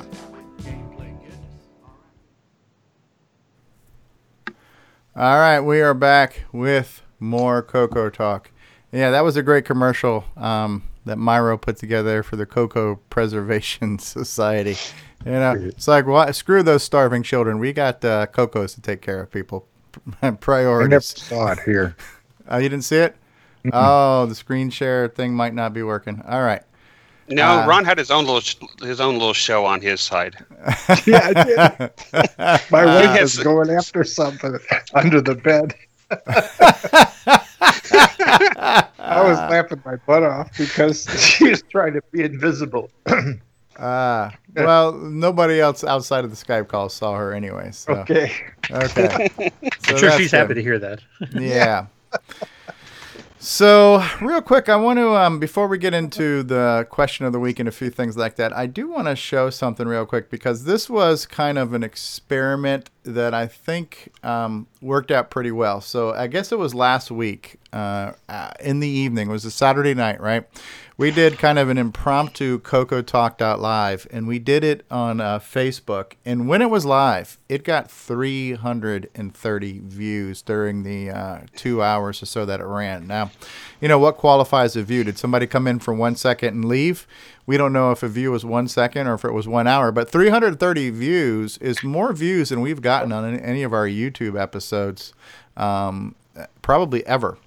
So that's still an interesting number. Now, that was the live stream, which for whatever reason it didn't replay. So then what I did is I went ahead and I saved the video and I uploaded the video again. And since that same video has been re-uploaded, it has gotten 365 views on the reposting. And again, it's kind of hard to really qualify these numbers because a YouTube view, somebody went there on purpose and clicked on the video and watched it. On Facebook, because Facebook automatically starts playing the video, you know, somebody could have accidentally stumbled across it. So a lot of these views might not have been people who watched it on purpose or watched it for any length, but I still think that's an interesting number, and it does also tell me the number of minutes. 855 minutes worth of view time on that episode. And the moral of the story was I think it was a heck of a lot of fun. I think we had a lot of fun doing that episode. It was the opposite of today's episode. It was extremely non-technical. We can put it that way, right? But we had a lot of fun, and I think I would like to do more of those. It doesn't have to be a regular thing, but I just think it was a fun thing, and what I would just like to say to the people who are watching us on YouTube right now, if you are not a subscriber to the Facebook page, and you might want to be, because we might end up doing some more spontaneous live streams to Facebook. But I will post the replay. So the replay of that episode you can watch here on the YouTube channel. But I like having a slightly different show on a different way to see it now. So that show might just be a Facebook show, and hopefully we'll have more of those. Tim Franklin says, I loved the mixed drinks. So yeah, I thought it was fun. Hopefully we'll do some more. And I think for that first time of doing that show, the After Dark show, was never done live before. The fact that it's gotten, you know, theoretically 600 views is pretty cool, you know. So hopefully we can do more of those. And so just for those who don't know about it, check it out. Subscribe to the Facebook page, whatever it's called, like the page, whatever the hell that's called, and look for more of those shenanigans. All right. Cool. So we're back, and the next thing I guess we will talk about is Grant. You want to do your question of the week? Sure. We'll get that done. All right. Well, hold on. I don't have music, but I have graphics. So hold on 1 second here. Let's bring this up here. All right, ladies and gentlemen, imagine there's some really cool music playing right now, and it is time for Grant Leedy and the question of the week. Take it away, Grant Leedy. Thanks, Steve. So Richard and I were discussing here on Discord here a couple nights ago about the proper ways to protect our vintage computers and equipment and software and disk and tapes from the normal elements of our house. You know, because some people in Florida, you know, they live in a lot more humid locations than the people up in Canada who are dry and cold all the time. So I just want to open it up to the panel and just, what do you guys do to protect your equipment, you know, from the elements of the house, from bugs and humidity and the day-to-day life? Can I go first? Sure. I have a picture of David Ladd scares away insects, rodents, and evil spirits. Sure it's not the high-pitched whining that goes with it? Oh, wait a minute. You guys are just so evil. So TBR can feel better we're not picking on you and the MC10 anymore. Yep. Definitely. We love you, David Ladd. We love you, David Ladd. Did you ever notice that David Ladd's picture looks more like a wanted poster for a drug lord?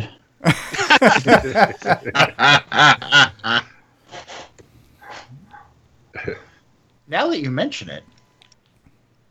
So anybody have any legitimate tips on how to protect vintage equipment from the elements, oxidation, air, smoke, wind, fire?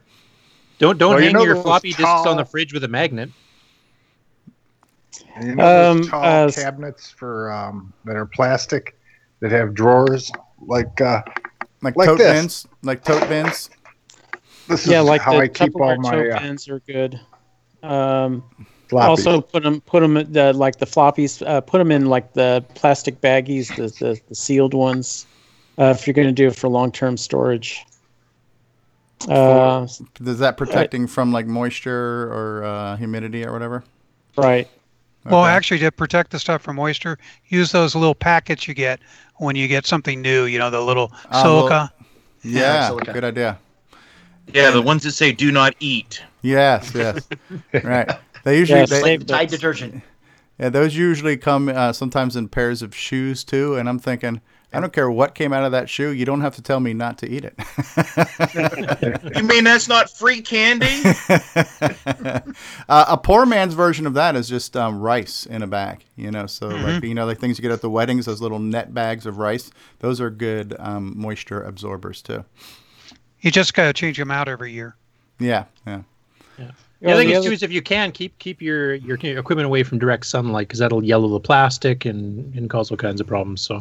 Well, also another bad place is like the attic or even the garage because you have extreme temperatures in there, and so you want it in a very consistent place. A lot of my stuff is in a climate-controlled storage shed right now, and that's just for that purpose. Is because if you put them in the garage and in the attic, it could get up to 140 degrees in the summer, and in the winter, of course, it can get down to freezing. So with those extreme temperatures, that will alter the electronics, especially like the electrolytic caps. Cool. And what about like people like Steve and that live in Florida? I mean, is the salt water worse for the machines more so than other places? Well, it would be more like the stainless steel can start rusting, things like that. And of course, when you have like in the attic and in other places, it's not just bugs. It's also rodents will get inside. They'll chew up the boxes and get inside and make little nests and things like that, and basically destroy your machine that you're trying to save or preserve. Hey, real quick, I just want to say hi to Wayne Campbell, who's been in the live chat too. So we have not heard from Wayne in a little while. So Wayne's been around. I talked to Wayne on Discord. I think it was yesterday in the morning, and Wayne's joined us in the live chat. So hey, Wayne. Good to see you again. Nice to hear from you again, and hopefully we'll get you back on the show sometime soon. So just wanted to acknowledge Wayne. He's out there. Wayne's World, party on. Excellent. Woo, woo, woo, woo, woo. All right. With me, as always, my excellent friend, Garth. Good question, Grant. Anybody else got any other advice or experiences on how to protect? And this would be true for any even modern electronics, too. How do we protect our electronics, especially? I like keeping large plastic bags. You can wrap stuff up in those. Those are great too. And help keep the moisture and stuff and the bugs out of them. Yeah, especially the bags you use to vacuum and seal your clothing. Those are great also. Oh, the space bags where you can vacuum seal them. Yeah. Yeah, the other thing I also do is like the literature and all that. I save all that along with the boxes. A lot of people just kind of throw those out, but I always saved my boxes. And 5 or 6 years later, when I need to sell it or get rid of it, it adds a lot of value to it when you have all the original packaging. True. The question I got for you though is, are you married? Yes. Because most wives won't let you do that. Because they got their own stuff they want to store. Yeah. That's why it goes into storage. Yeah. I keep boxes on anything new. Like if I get a new laptop, I have like at least a 6-month rule where I'm going to keep all the original packaging in case something goes wrong and I have to return it. It's always easier to return it in the original stuff. And sometimes it's mandatory if you want your warranty work done, you send it back to the original packaging. Yeah. Yep. Keep it for the warranty period at least. I have a handful of Cocos in my garage, but when I say in my garage, they're not like in an attic or anything. And yes, I'm in Florida, and it gets a little bit hot. But I have a table, and what I ended up getting were these big, clear, like Rubbermaid bins with lids, so I can see everything that's in there, and there's lids on them. And the reason why I did that too, because they're in my garage, I've got this air conditioning unit like in the ceiling, and it's got like a drip pan underneath it. And once or twice that pan, if like the things backed up and it wasn't flowing outside the house, that pan might flood and drip into my garage. So I wanted to make sure all my Coco stuff were in plastic bins with snap Loctite lids, so nothing ever dripped on them being out there in my garage. I suppose if it got really, really, really hot, that could affect them, but it's been halfway decent in my garage. But I do have them at least protected from accidental flooding in there, you know. Great. And Richard, one other question I have for you. So if we were to get a computer that is kind of a little rough, what all can you do to restore it?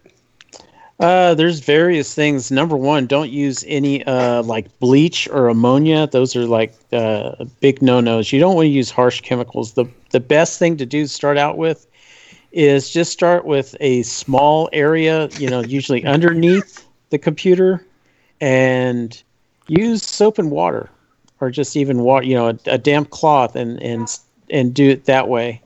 Start and see how it affects the plastic or the surface, and then you can work your way up with some of the other chemicals. Like stainless steel, vinegar is a good solution, and Dawn dishwashing liquid is probably your best friend. Cool. And I think Steve had his hand. Yeah, up I was there. raising my hand. I was going to say, could we use oven cleaner at any time to work on these, Richard? Do you recommend that? No. That's if you want to strip the paint off. I mean, I remember it was that 8-bit guy was using that to strip the paint off. But I know that really. I like distilled water and 99% alcohol or 91% alcohol for cleaning stuff. But be careful of any marks like quality marks, or you don't want to remove anything that might detract value later. Yeah. I think some of the stuff we drink in Coco Talk After Dark might be good for cleaning.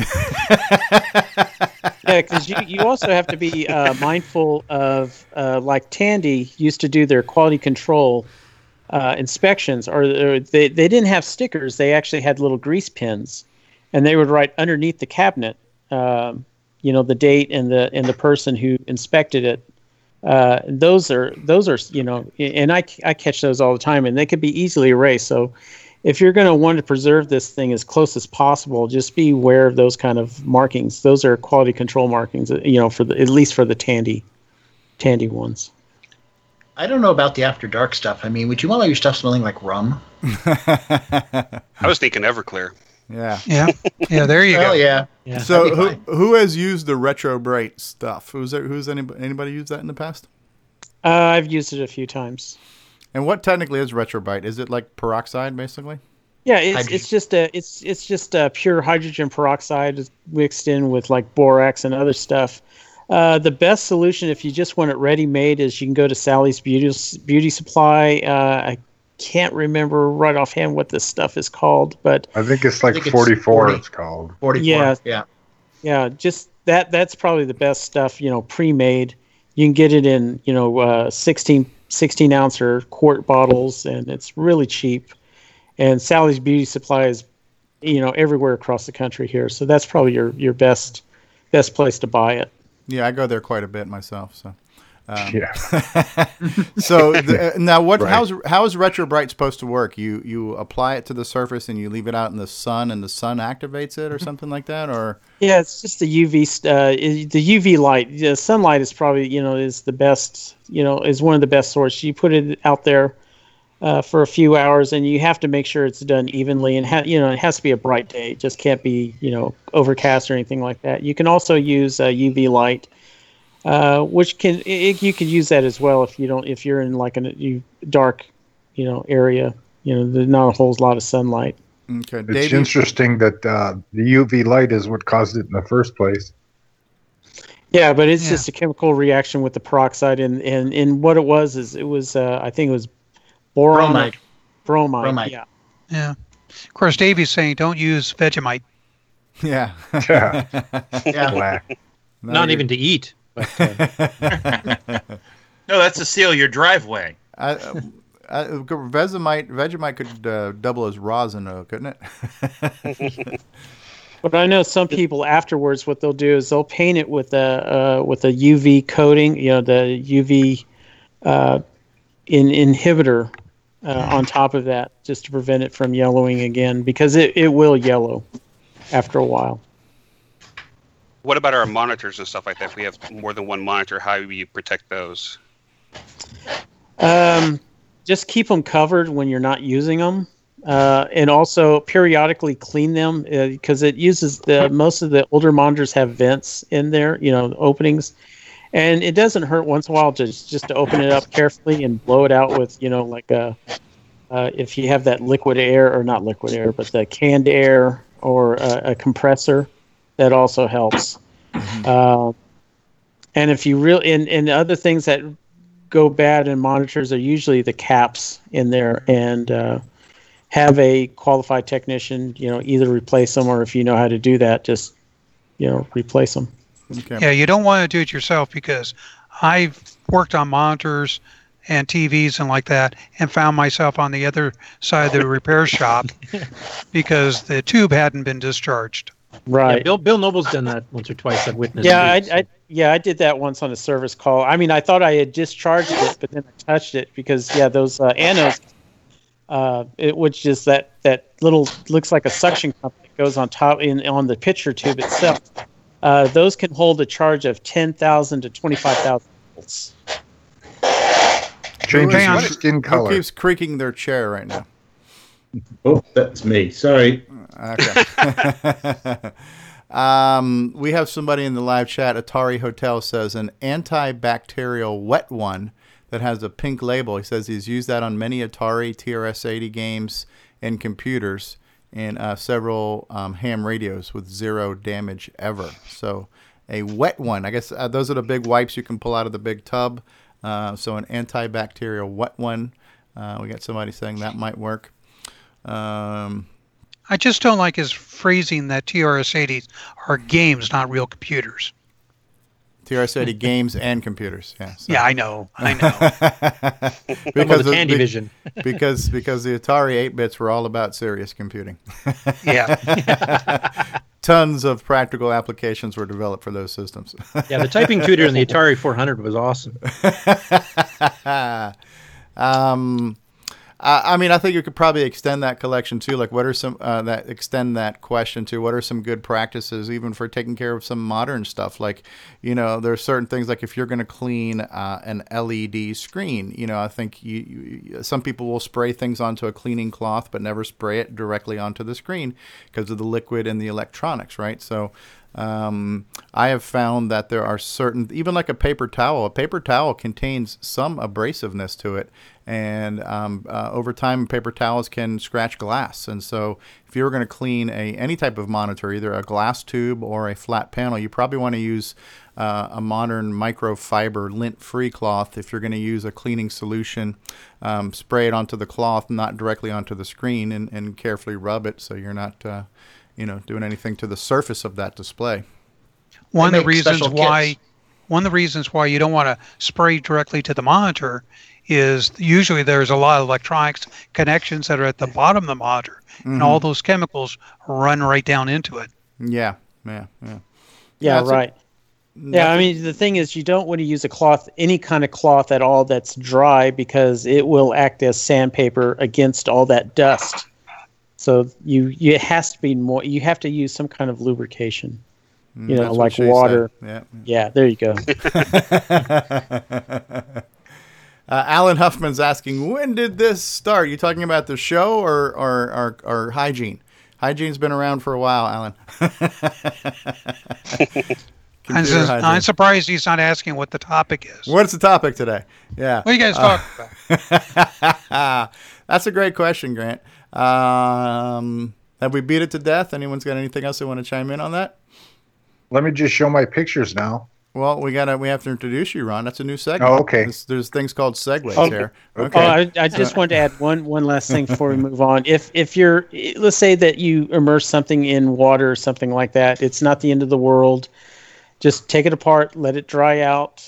Most of the time, it'll be okay. Electronics, you mean, right? So if something gets wet, let it dry completely, and it might not be dead. I actually had that happen to a BlackBerry one time. The thing about water is it's non-conductive, pure water. It's the minerals and stuff in it that cause the problems. So, right.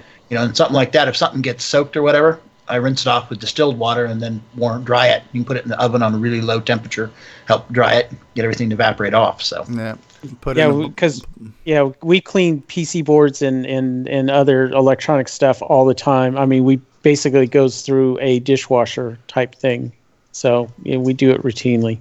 Right, where I work. Right, and if you have a bowl of rice to put things into, that'll help dry them out too. The rice will absorb the moisture. Yep. Yeah, then you just need chopsticks and you have lunch after you're done There too. you go. So. A little tip when you're using the oven: turn on the oven before you put the electronics in. Get it warmed up to about 150, 180 degrees. Turn off the oven, and then using your hand, put it in there. And if you find that oven is too hot for your hand, you wait until you can put it in with your hand not getting too hot. Yes, exactly. Okay. Yeah, just want to warm it up. Yeah, the ovens we use at work are set, and these are commercial kind grade. They actually circulate the air. They're set at 120 degrees. Yeah. The other thing too is you do not want to use a gas oven with it on, because when gas burns, it creates moisture. Mm-hmm. And you do not want to use an oven that has a pilot light in it. Bring your cocoa up here. It's about 120 degrees in the summer. Just leave it on Ron's driveway. Yeah, so you just rinse them off and leave it in the driveway. Got it. Yep. Ken was saying make sure you grease the pan before you put it in. Yeah, make sure you use non-stick and. The troll's back. Preheat the oven. Make sure you grease your pan, the whole 9 yards. So yeah, that's what's very nice with the. Use a silicone mat. The warming oven basically helps any moisture that gets inside, helps it to evaporate out, so it doesn't stay in there. Good point. Good point. All right, Ron, we're gonna introduce you with your proper little segment here. So hold on just a second here, everybody. All right. Ladies and gentlemen, live from the guest bedroom, host of Ron's Garage, please welcome Mr. Ron Delvaux. All right. You like how we did that? This is a professional show, Ron. Welcome to my world. Okay, so let's share screen here and go to this one.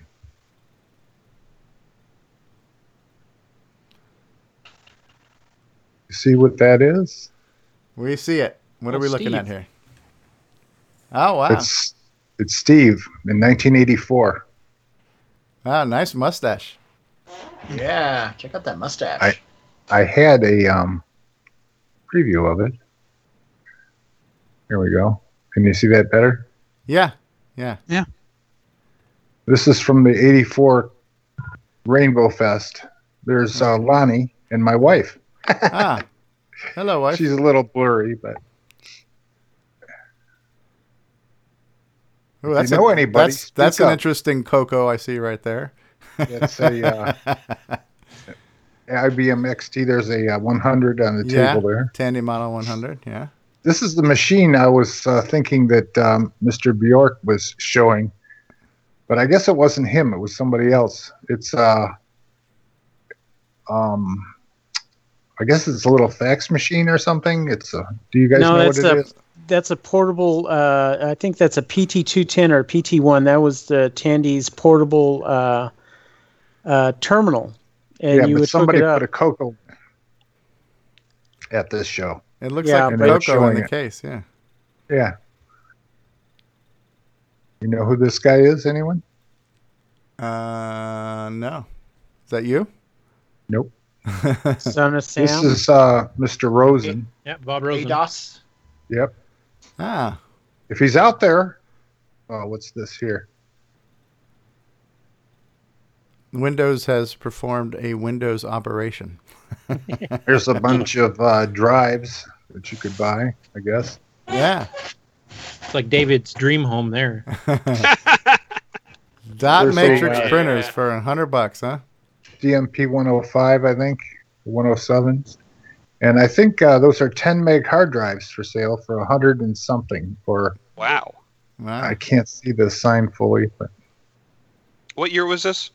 84. Now this is a picture of lights Coco? going up on a controller being run around the sign. Okay. Coco. Yeah. And I think that's Lonnie maybe talking in That's probably the breakfast, the Cocoa breakfast on Saturday morning. Okay. And then that, of course, is Chicago. Sears Tower. And this guy here is Jeff Kranz. He's the one that built, if you were in, he went to the show at the same time I did. This was at the Hyatt Regency in Woodfield, wasn't it, in Schaumburg? Yeah, in Schaumburg. Here's our man again speaking. Okay. Yep. He had a big crowd. Yeah. And here's Lonnie. And I don't know any. Oh, Mr. Dale Dibble, Puckett on the maybe? far left. Dale Puckett, yeah. Okay. And I don't know the other guys. But I was walking by and just snapped it.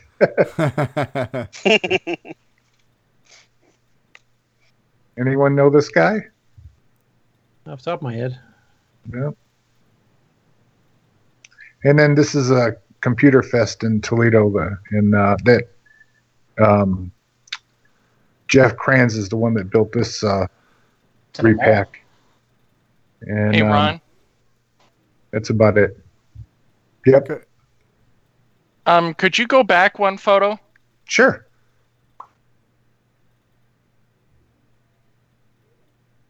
The person, I think the person that's wearing that hat, I'm not 100% sure, Over but here? I think that person there, that looks kind of like a U.S. Postal Service hat, that might be one of the people from the club I was in up here in the Omaha area. Oh. Can usually tell by the big ears, because he had big ears. I was going to say that one shot you showed of it from the lobby in the hotel there a couple shots back, which kind of viewing out the front door. That's actually, the restaurant was to your left. Go back a bit more yet. That one there. Yeah, that's actually, the restaurant's right to the left of you, and the main front entrance is where you're there. And if you go behind you to the right, that's where the main hall to the exhibit hall was. Oh, okay. Cool. So this was a Rainbow Fest from '84, you said, right? Yeah. So the Rainbow Fest were actually held in Schaumburg, Illinois? Yeah. Hyatt Regency Woodfield, right across the street from the Woodfield Mall. Yeah, I'm very familiar with that area. That's a really nice mall, too. So it was the world's largest for a while. I think it's one of the busiest in the United States, as far as per square feet. Okay, there's one other thing I want to share. That's this one. Can you see that screen? Yep. Yes. I don't see it. Oh, yes, I do. Okay. Well, on this screen, if you guys ever go to some of these sites, that we have these, like this particular one, go to photos and then scroll down, and you'll be amazed at how many pictures there are of everything in there's a zillion pictures of in this case this is machines. There's hundreds and hundreds of pictures that get posted, and you see them all at once if you hit photos. Yeah, this is your group that's called Show Us. Yeah, Show Us Your Color Computer. Right. Yeah. So it's pretty awesome to see all this stuff. Yeah. That's all I got for you guys. It's just I have to find my mouse here. Okay, very cool. Yeah. Thank you, Ron. Yep. Thanks, guys. Yeah, yes. All right, cool stuff. All right, well, we do have, I do want to show off some news of things that I've come across on Facebook, and maybe you guys have a few more things you want to talk about, too. We'll take one more commercial break, and we'll come back in just a minute here, but cool. Thanks a lot, Ron. Appreciate that. Yep.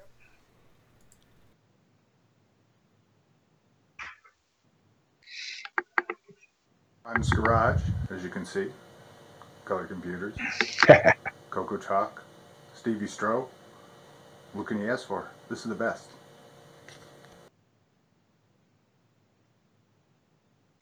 Hi, I'm Mike Rowan, and you're watching The Original Gamer, Stevie Stroh. And when you're done watching, come over and listen to the Coco Crew podcast. Hi, this is John Linville. And Neil Blanchard. We are the Coco Crew. I hope you're enjoying watching Stevie Stroh play video games, especially the Coco games. And when you're done with that, check out our podcast at cococrew.org. What's going on, everybody? Original Gamer Stevie Stroh here, and if you're a fan of vintage computing and retro gaming, then you're going to love our retro swag shop at 8bit256.com. There you will find custom designs by Instagram artist Joel M. Adams. You can get I'm a Coconut, Coco Talk, and other cool video game images on a t-shirt, coffee mug, or mouse pad. So if you love retro, then head on over to the retro swag shop at 8bit256.com today. Tell them the Original Gamer Stevie Stroh sent you. All right, and we are back. So we're going to talk about some news, and one of the things I want to start with, because he was in the live chat earlier, and hopefully he's still here, but Davey Mitchell sent me something that I wanted to share with you guys. So he is reviving one of his programs and updating one of his programs. So now I need to find that page right now. So I will end up putting, I'll go ahead and I'll stick this in the live chat when we're done. But so Davey Mitchell has come up with a page called Davey's Retro Corner. And one of his projects he's working on right now is called Pigs 2018, which is a version of the classic dice rolling game written in BASIC for the Dragon 32 and Coco 2. And then he's got some documentation here from an old Dragon blog. And then he's got a few links like the Dragon Archive. He's got Coco Talk on here and a couple of online tools, including Simon Jonassen's SG Edit screen designer and a few things like that. So I'm not sure if he's got the download here on his site, but I believe you will be able to download this game. But the game is called Pig, and it is a version of the classic dice game Pig, which I used to enjoy playing on my Palm Pilot. And let me see if I can click on some of these screenshots here. So here's our nice little title screen. Looks very lovely. And then here we can see some of the dice rolls. So we're using some of the low res graphics, but they look good here. And can I go back? And then it looks like you got a scoring screen on here too. So I'm not that familiar with a game called Pig. Anybody familiar with a dice game called Pig? It's not kosher. And so the version he's updating for 2018 is going to have a smarter computer component. And yeah, he's got a zip file, which has the cassette file that you could load in, or a basic file in plain text, ASCII. So I guess you could copy and paste that into an emulator. So we will, I will go ahead and put Davey's page out there right now in the live chat, and I will add it to I'm a Coconut. And I don't have time to play it right now, but I will do that too, and maybe do a video on it too. So I have put a link there for you, and thanks, Dave, for sending that to me and for sharing that with us, and hopefully we'll get a chance to look at that in a future episode too. Now, a few things that have been coming up on Facebook recently. So yeah, I actually had pulled up Ron's page too on Show Us Your Tandy Color Computer, but Stu Kenley had put out here that he just upgraded his 16K Coco 2 with Color Basic to 64K and Extended Basic for his daughter to enjoy Forest of Doom. So how cool is that a new game was the motivation to upgrade an old Coco? I like that.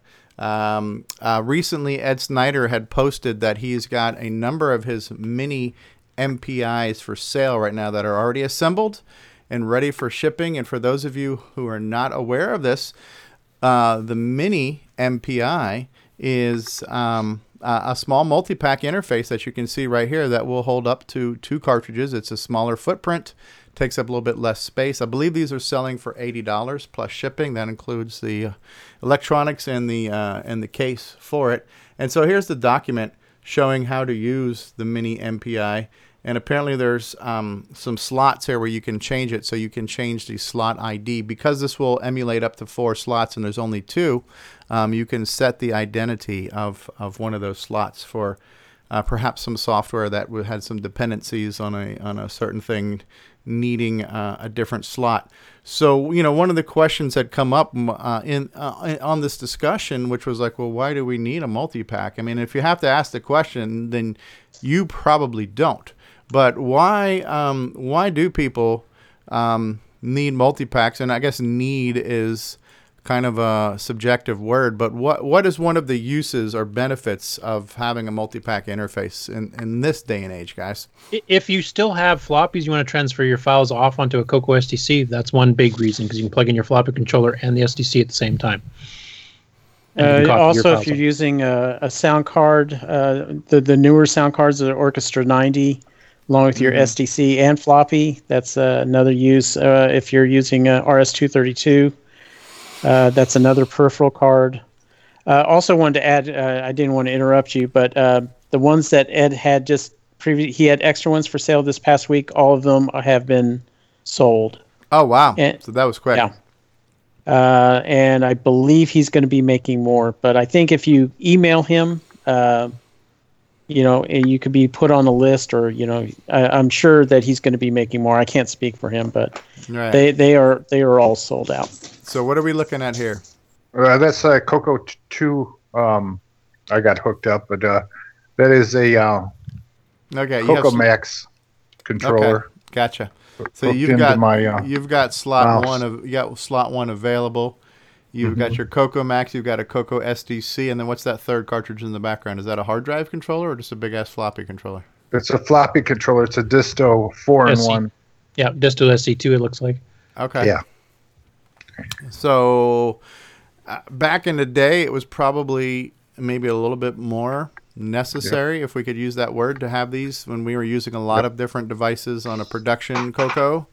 Maybe today's it's maybe a little bit less necessary, but great example is running a game off of disk that also uses like the speech sound pack. That would require a multi-pack, or like you guys had already mentioned, if you're running to run something that uses the Orchestra 90 card, or copying a physical real floppy to a SD, creating a disk image, or like what Barry was talking about earlier, backing up a ROM cartridge onto either a disk, or copying it to a disk or cassette or Coco Flash. So there are some reasons to use a multi-pack interface, and the challenge becomes getting a multi-pack interface these days, right? So you obviously you can't buy them in Radio Shack, and finding them on eBay, they are a little less common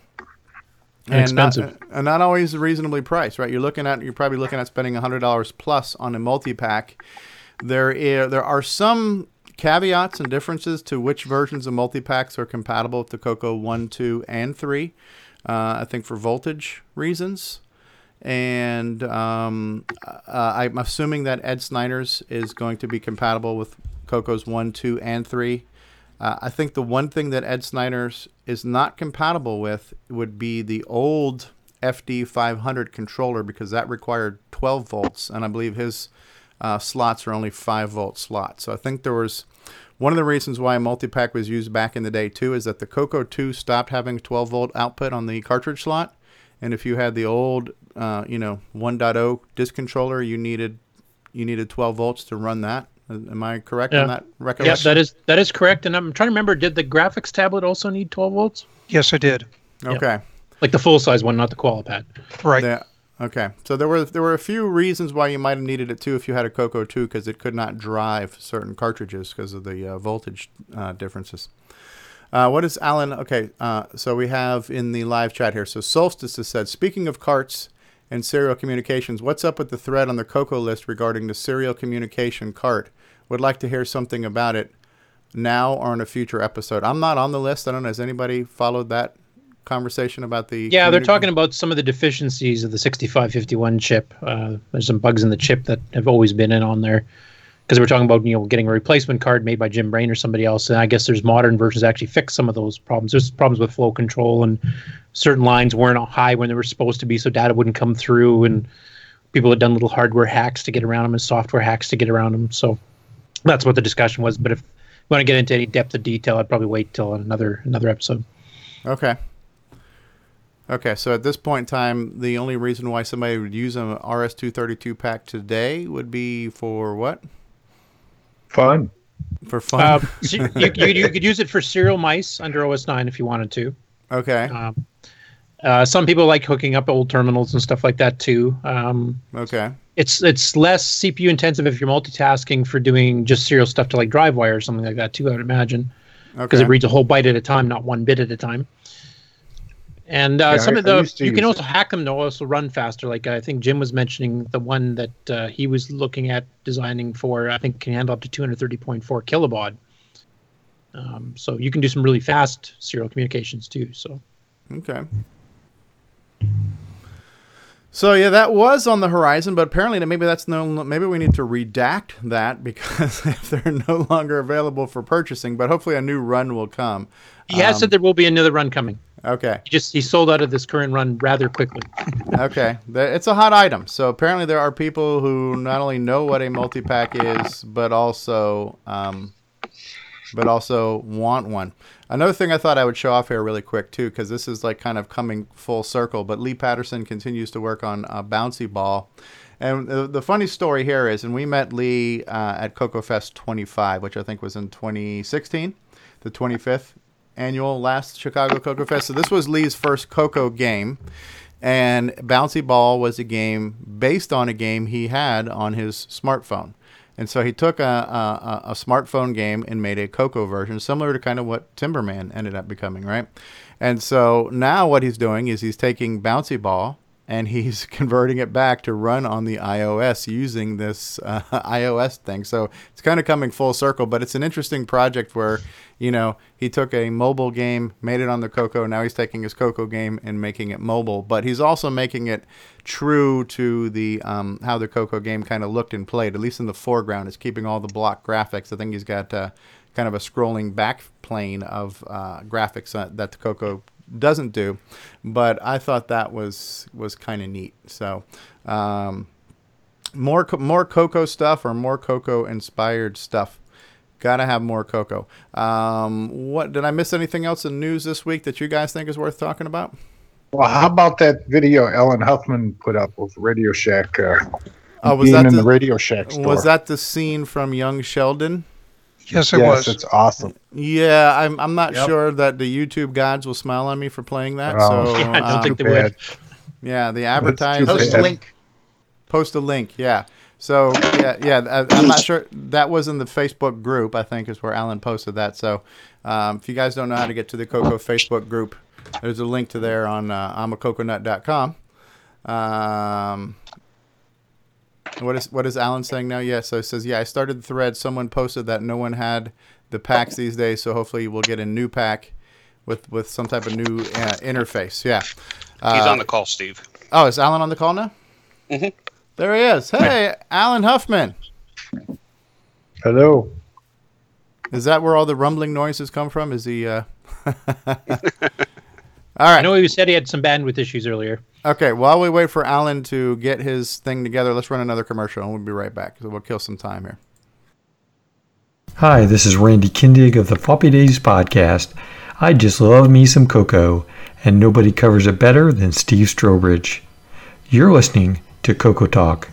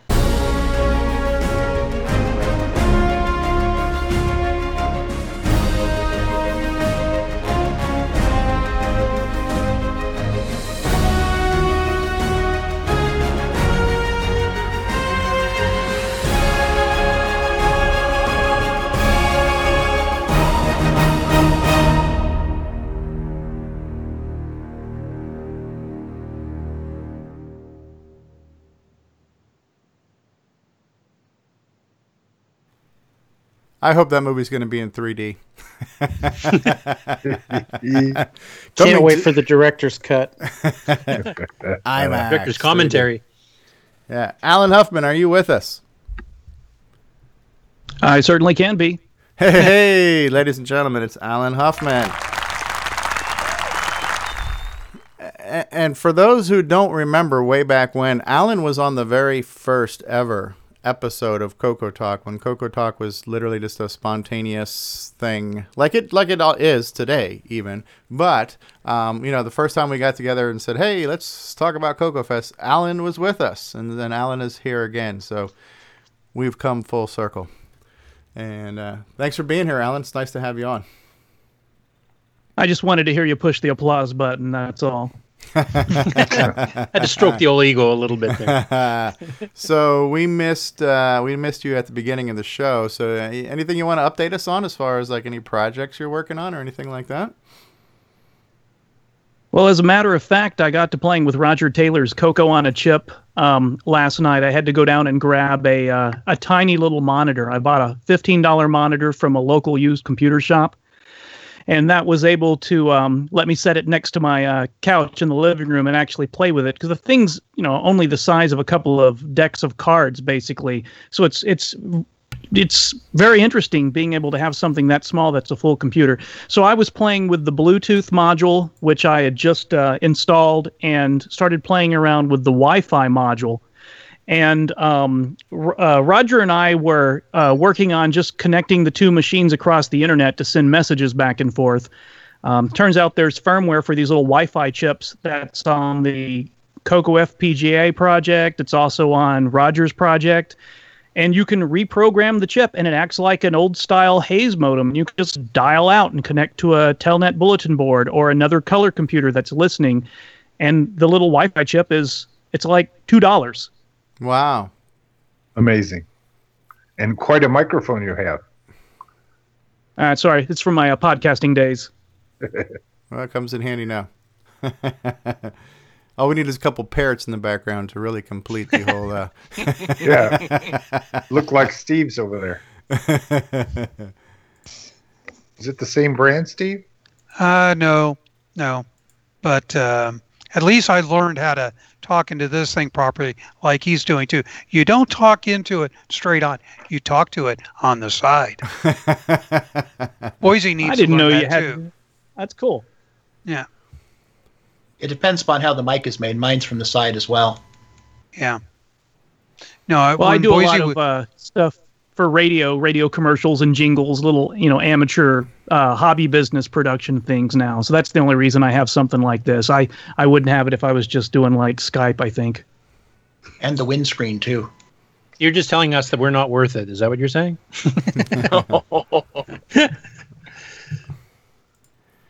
So you've been posting some blog stuff too about making BASIC great again or something like that. I mean, you kind of come and go. Like we'll get like a flurry of posts and activity from you, and then we don't hear from you in a while, and then another barrage of postings, and then but you're active with us once again. So what else is going on besides the Coco on the Chip stuff?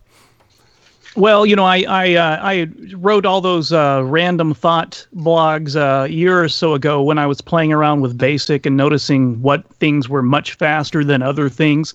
And so I'm just going through and sanitizing all of those and grouping them together. And I think I've got the next 3 weeks post scheduled over on vintageisthenewOld.com. So all those posts will go out. I'm going to try to summarize the whole stuff of what I learned. And I'm getting feedback from people that are from Commodore machines and, kind of hearing the similarities on the other systems. And so it's going to be interesting to kind of summarize that in the conclusion and kind of, there's things we know today that most of us did not know back when we were learning BASIC in the 80s. And I wish I would have so many little simple things. Sure. So between that and then working on the Coco FPGA, those are kind of the things that I'm planning on doing this winter. In fact, I printed out all the programmer's references for Roger Taylor's product today. Mostly I'm trying to get all this junk behind me organized, get all my color computer gear brought back up here, and then I'll be back in business. So that's my winter project. You've been also scanning and adding things to archive stuff too. You've been finding it's a treasure trove of all kinds of vintage paper documents too, right? I had a large filing cabinet that I started in 1990 when I opened up Subetha Software. And every time I went to a Coco Fest, any flyer that I got or any newsletters from that era all went into this filing cabinet. And I finally got a really good scanner. All that's been scanned and uploaded to the archive site, and he's been adding them over the last few weeks. So there's a lot of duplicate stuff wasn't needed, but there are scans of newsletters that weren't there. All kinds of random Coco Fest things. Like one of the things that got posted was just a menu. They would come around at whatever festival it was and give us this menu so we could order lunch, and they'd bring it into us. And I don't even know what show it was, but I scanned all that crap, and it's up there now. That's neat. So this is the Color Computer Archive? Yes. Very cool. Very cool. Well, we're glad that to was have just so I could get that box out of here so I could have more room to bring my gear up here. Yeah. We're definitely glad to have you back on the show because it seems like we always communicate in pretty much not real time most of the time with you. So it's nice to have you here. I'm listening to the podcast. I'm up to episode 22 so far, so I'm catching up with you guys. All right. You know, I love it where because I had the same kind of revelation listening to the Coco Crew, but you got people saying, you know, I've been listening to you guys so long, I feel like I'm now talking to all of my friends here, you know, so it's kind of cool, you know. So well, this works the opposite for me, though, because you guys have so many in-jokes and everybody knows everybody, and I listen to things, and I'm constantly hearing references, and I don't have a clue what you guys are talking about. The big secret is neither do we. Well, it's when you get to episode 33, Curtis. You'll get the better idea. Yeah. So that's good. And we also have joining us now on the program, Brendan Donahue. How are you, Brendan? Hey, I'm doing great. How about everybody here? Good. Thanks for joining us as well. Nice to have you here. Love the shirt there. Thank you. Where'd you get that? From a guy named Stevie, I think. It's a good-looking shirt. He got it there. from a white van. That's what it was. Yeah. Or Goodwill or something like that. Yeah. Yeah, right. So came in a Cracker Jack box. So yeah. What have you been up to lately, Brendan? I noticed you posted something about a firmware update to the Coco VGA. Yeah, that is a fix for an issue that Boise found, I think probably back in November. And I had also found an issue, and both of these are related to the 64-column text mode. So these are fixes for that. So they've been under testing between me and Ed and Boise for a couple months. So okay. I figured it was high time to make that available. They're not, particularly important updates, but if folks are doing a lot of 64-column text mode stuff, then probably makes sense to update. Okay. If you don't mind me asking, what were the bugs? Because I didn't actually hear what they were. Okay, so the one that Boise noticed was that when you enable 64-column mode, it automatically enables lowercase, converts reverse video to lowercase. And that wasn't my intent. There's a separate software switch for that. So that was the first thing I fixed. And that issue was kind of a remnant of when I switched from using the CG6 VG6 6 kilobyte video page to using a 2K page that got left in there accidentally. And then the other issue was actually a graphical issue that you really don't notice unless you're using either reverse video text or some of the semi-graphics for characters, because at one character about 2/3 of the way down the screen, right in the middle, its rightmost column of pixels was getting swapped with a column of pixels on the same line, but the last character at the end of that line. So it looked really, really bizarre. But you had to specifically light up those two characters differently in order to actually see them. So, is there any software? Has anyone written any software to use the new modes? The Infocom stuff got ported by Ed Snyder. Yeah, that's right. So yeah, that's right. So that's all available on the Coco VGA website. I don't know if Boise wants to talk at all about what he's been doing with the 64 column mode. If he's on. Yes, I'm here. So yeah, the 64 column mode for OS 9 level 1 is working. I have a driver in place, but there was some issues getting it put into the repository, so I don't know if it's really available yet, but I do have it if anybody wants it. That really helps level 1 having a 64 by 32 upper lowercase screen, I would say. Oh yeah, it makes all the difference in the world. Wow. Really, 64 by 32 is quite a lot of text, Quite good. So yeah, those are the only two pieces of software right now that take advantage of them, other than my kind of canned demos that I have.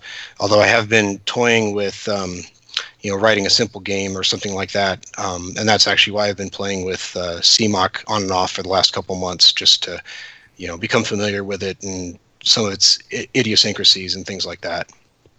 So does CMOC support the 64 column mode already? Well, there's not really anything that needs to be done other than as long as you can. I mean, basically, I'm having to write the software for it, but it's pretty easy to do. You just basically set up a data structure, make sure it's aligned with a 512 byte page, and wait for the interrupt service routine, and go through a couple of other motions, programming registers, and then it's in 64 column mode. Cool. So I was actually targeting, probably going to target VG6, which is the 16 color 128 by 96 mode first, but it all works kind of the same way. Once you access the register set, you can basically turn on and off either of those modes or whatever you like. And if I may ask, how many of these boards have sold so far? So let's see. At last count, it was in the 20s. So not a huge number, but enough. Let's see here. Well, it still only works on certain versions of the boards too, right? Yes, that's right. So I think that's part of the reason it hasn't sold more. Right. I mean, we have a waiting list, so we haven't been able to keep up with demand. There's, I think, 3 or 4 people still waiting in the waiting list. But yeah, it looks like 22 have been shipped. So yeah, I mean, Ed is looking at other board form factors, and the other thing too is that I've occasionally I get pings from folks in Europe asking about PAL support. I have no reason to believe. I mean, I have no reason to expect Coco VGA wouldn't work with a PAL system, but I just need to get my hands on one. So it sounds like maybe there's somebody who's willing to sell me one, and then we'll give that a try. You got one to show us right there? A PAL Coco? No, the VGA setup. A VGA setup? I guess. What do you mean? I have it. Is it a board that goes on the motherboard? Sorry. Yeah, you want to see what the board looks like? What is it? Yeah, it's a board that plugs in place of the 6847. So let me.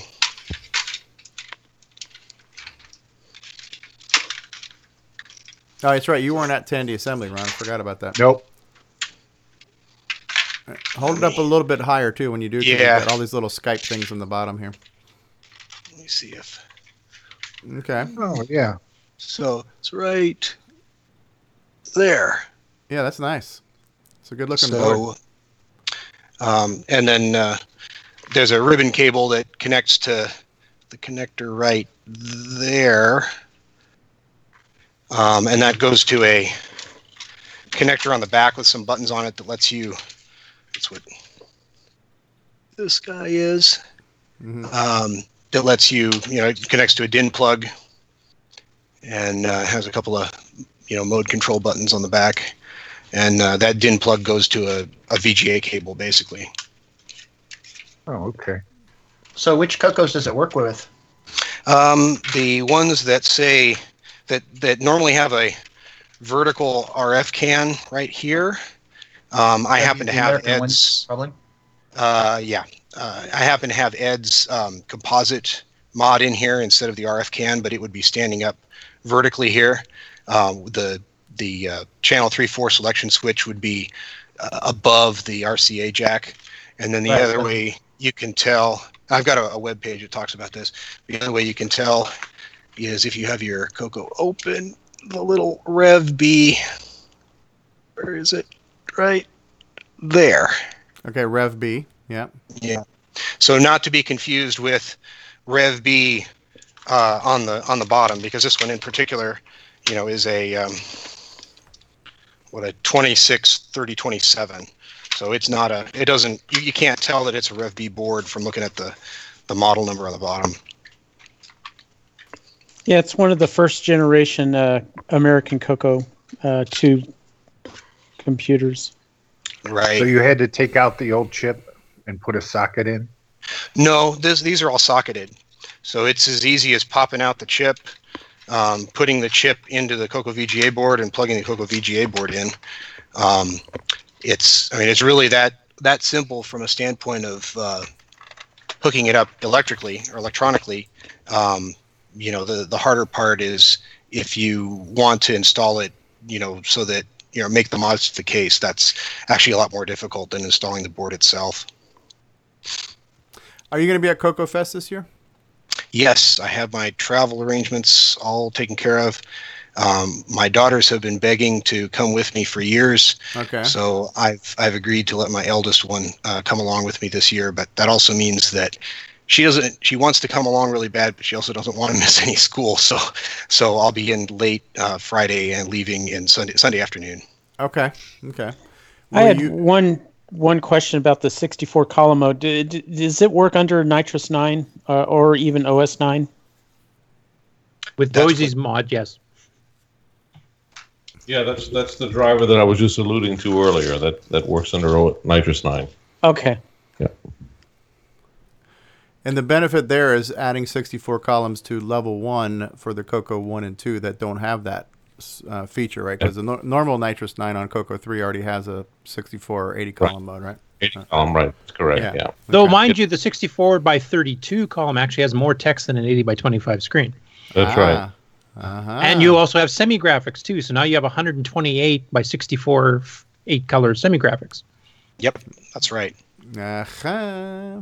Oh, he's just showing off. That's all. Will you have any for sale at Coco Fest? I don't know at this point. I do know that Ed is working on a number of things, including Coco VGA.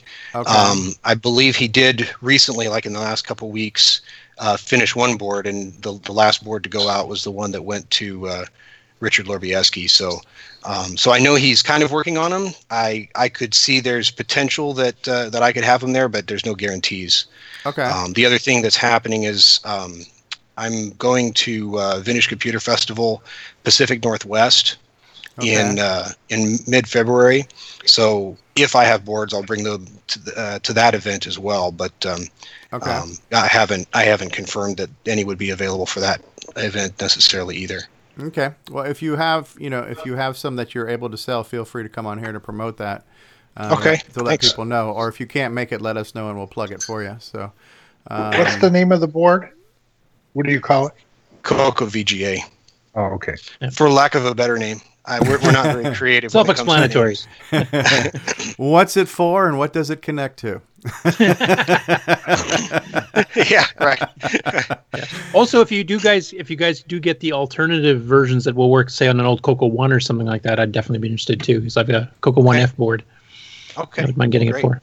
I think Ed is looking at the Coco 1 next, so I will have to see how soon those become available. You'll at least have the Korean Coco 2? The Korean Coco 2, a lot of those have the T1 in them.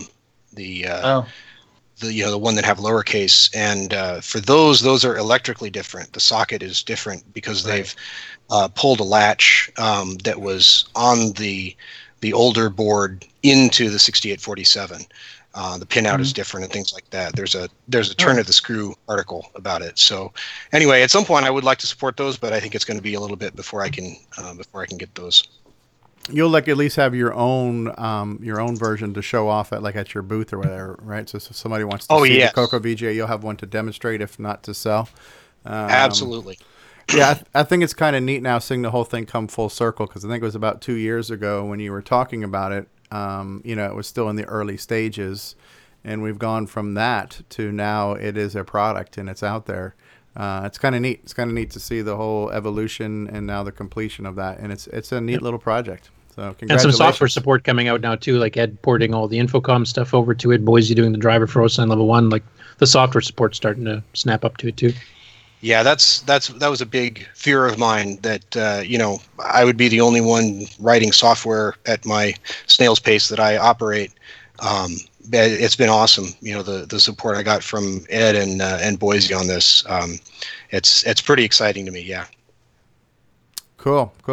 Well, speaking of Coco Fest, I'll switch over to that website here real quick, because they have updated the website right now, and our list of attendees has grown.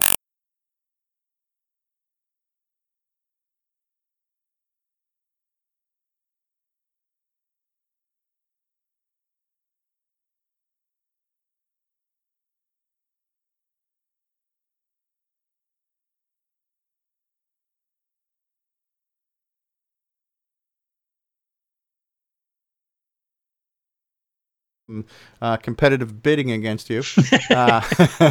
Ron Klein, David Ladd, Grant Leedy, John Linville, Richard Lorbieski. Is this going to be your first Coco Fest, Richard? For a long time, yes. Okay. Mark Marlette, John Mark Mobley, Bruce Moore, Jacob Moore, Jim O'Keefe, Boise Pete, Henry Reitveld, Mike Rowan, John Strong, myself, Evan Wright. So far we've got what looks like a nice little turnout of people who have already confirmed coming to Coco Fest this year. So that information can be found at glensideccc.com. So yeah, cool. Another great party gathering of the minds and stuff. I'm excited about seeing Jamie listed. Jamie was the one that got the source code for my OS9 Space Invaders program many years ago, and I gave him the assembly language source code, and he translated it to run on the MM1. Neat. So there is an MM1 version of my Space Invaders game, and then a few years later after that, he took that and translated it to work on Mac. So there's also a Macintosh version. So I have a color computer game that was ported to the MM1 and the Macintosh that I had nothing to do with. That's neat. That's really neat. Yeah, I've heard Jamie mention on the Coco Crew podcast many times, because every now and then he will come out with either a game or a posting or something. So he kind of like Alan Huffman, just kind of sneaks in like a ninja every now and then and just, wows us with something and then disappears for a while. But I guess Jamie has written some games and developed some things, or is he working on compilers or something too? I don't even know. I know he's been mentioned so many times I can't keep up with it. But I've never met Jamie. I think some of us are not familiar with him, so another person to meet. So that's kind of cool. Have you met him in person? Stevie, I wanted to. Go ahead, Alan. I wanted to mention something. I know there's been talk, and again, I'm 20 episodes behind. There's been talk about magazines and Rainbow Online and all that.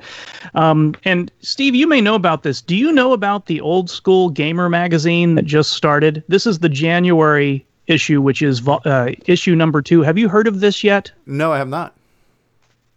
This is a magazine that's all about retro games. It's very similar to some of the things I hear mentioned on this that come from the Coco Crew podcast. They've got retro ads that are promoting Atari 2600 games that are being made right now. Okay. And I got this, actually, I just signed up and got it for free, and they did some interesting marketing. They were giving away free issues.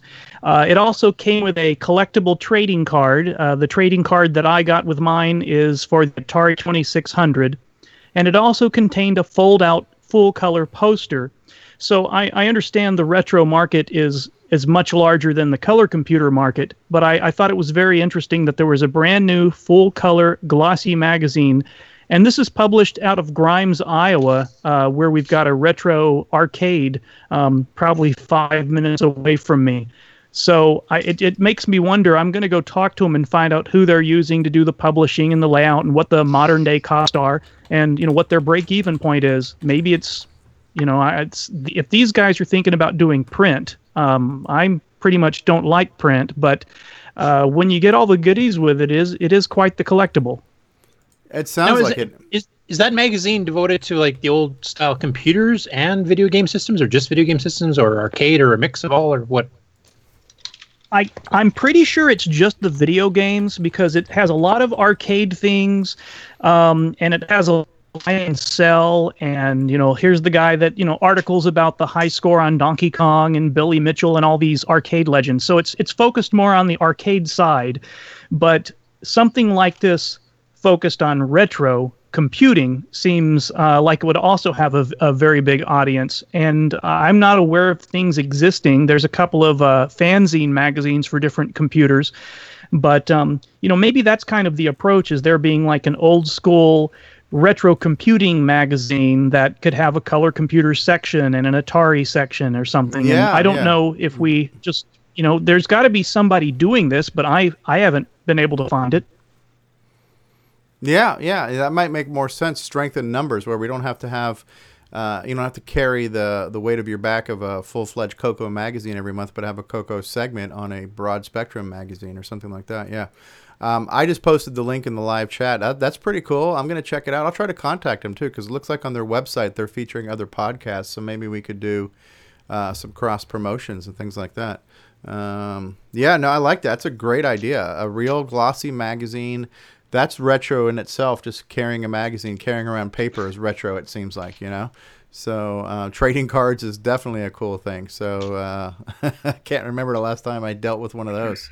I'll try to bring the I'll try to bring what issues are out with me to the Coco Fest, along with a cooler of the return of Jolt Cola, so we can have a good old retro time. Yeah, no crap. Yeah. So I do recall. I think Alan. Go ahead, Ron. Hey, Alan, what's your take or experience with the MC10? I've never worked with one. I own one that I bought from Coco Fest. It's got the box and everything, and I co-programmed an adventure game with a friend of mine a few hours away in Houston at the time. So we were on the phone writing it together, making sure it worked both on the color computer and the MC10. And beyond seeing games that he showed me back then, that was the last time I touched one, was 1984, I think, until I bought one at a Coco Fest, which I've never hooked up. I don't even have a TV I could hook it up to. Well, if on your trek of watching all these Coco Talk shows, you'll probably run across a couple of things that were really funny. Yeah, I'm already in the loop. I think I heard the birth of the MC10 discussions. Yes. Yeah, okay.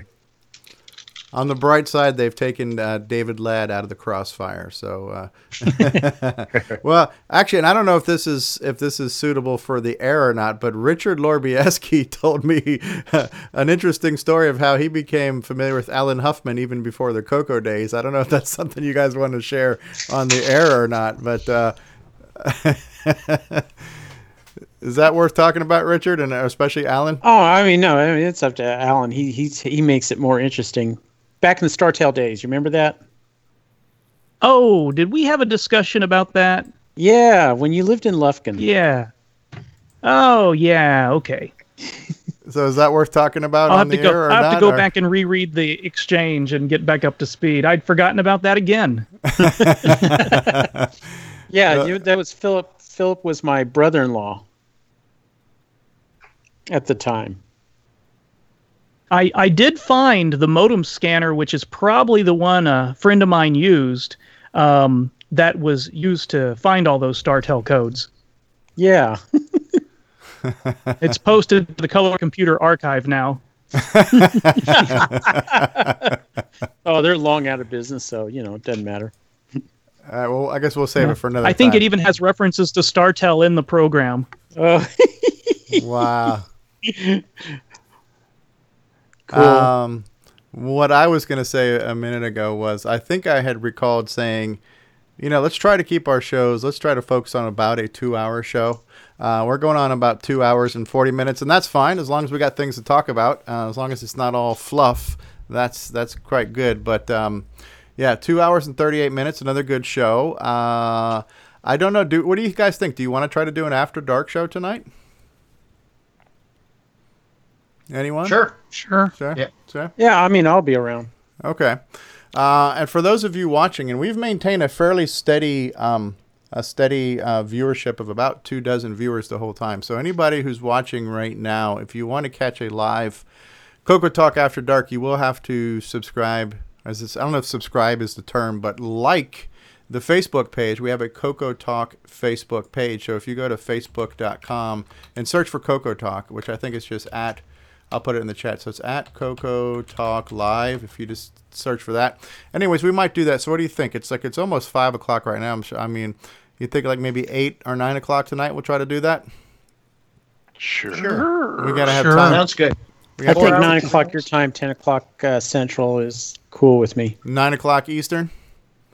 So we will try to do Sounds good. We'll try to do a Coco Talk after, because this was actually I'd have to say a fairly legit show, very technical, very, we talked about, it was like a real computer tech talk show, and we had a lot of good stuff out here, and I'm not going to complain about that.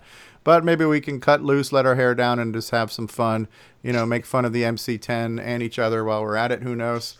It would become the Coco Celebrity Roast for all we know. We'll look forward to a Coco Talk Live tonight at 9 p.m. Eastern Time for those who can make it. Drinking, not mandatory, but highly encouraged. Ron Delvo's already got his glass up. I'm going to run one more commercial, and then we'll go around the room, see if anybody's got anything they want to talk about before we wrap up this episode of Coco Talk. And if we have lingering topics, we can bring them up tonight at Coco Talk After Dark. So we'll be back in 2 and 2, folks. Hello, this is Grant Leedy with Coco Talk. Got your Coco 3 yet? Hey, what's going on, everybody? It's me. It's Original Gamer Stevie Stroh. Gameplay. To get your copy of a Gameplay Goodness Color Computer Gaming DVD today, head on over to 8bit256.com. There you will find several DVDs featuring color computer gameplay videos by the Original Gamer Stevie Stroh. So to get your very own copy of a Gameplay Goodness Color Computer Gaming DVD, head on over to the Retro Swag Shop at 8bit256.com and tell them the Original Gamer Stevie Stroh sent you.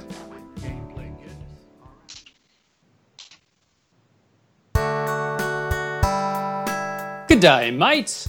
This is Nick Marionettes, author of such color computer titles as Donut Disaster, Rupert Rhymes, and Rockstar Pilot. And I am here today to tell you about the world's most fabulous operating system, OS 9. OS 9 and its current incarnation, Nitrous 9, is the most advanced operating system ever created. And what makes it so good? Ease of use.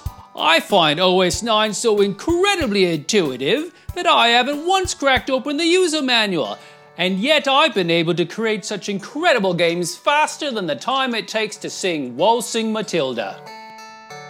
Using OS 9, I expect my next game, Funstar, will be done this weekend and distributed exclusively on ROM cartridge. OS 9 forever. Any resemblance to actual events to persons living or dead is purely coincidental.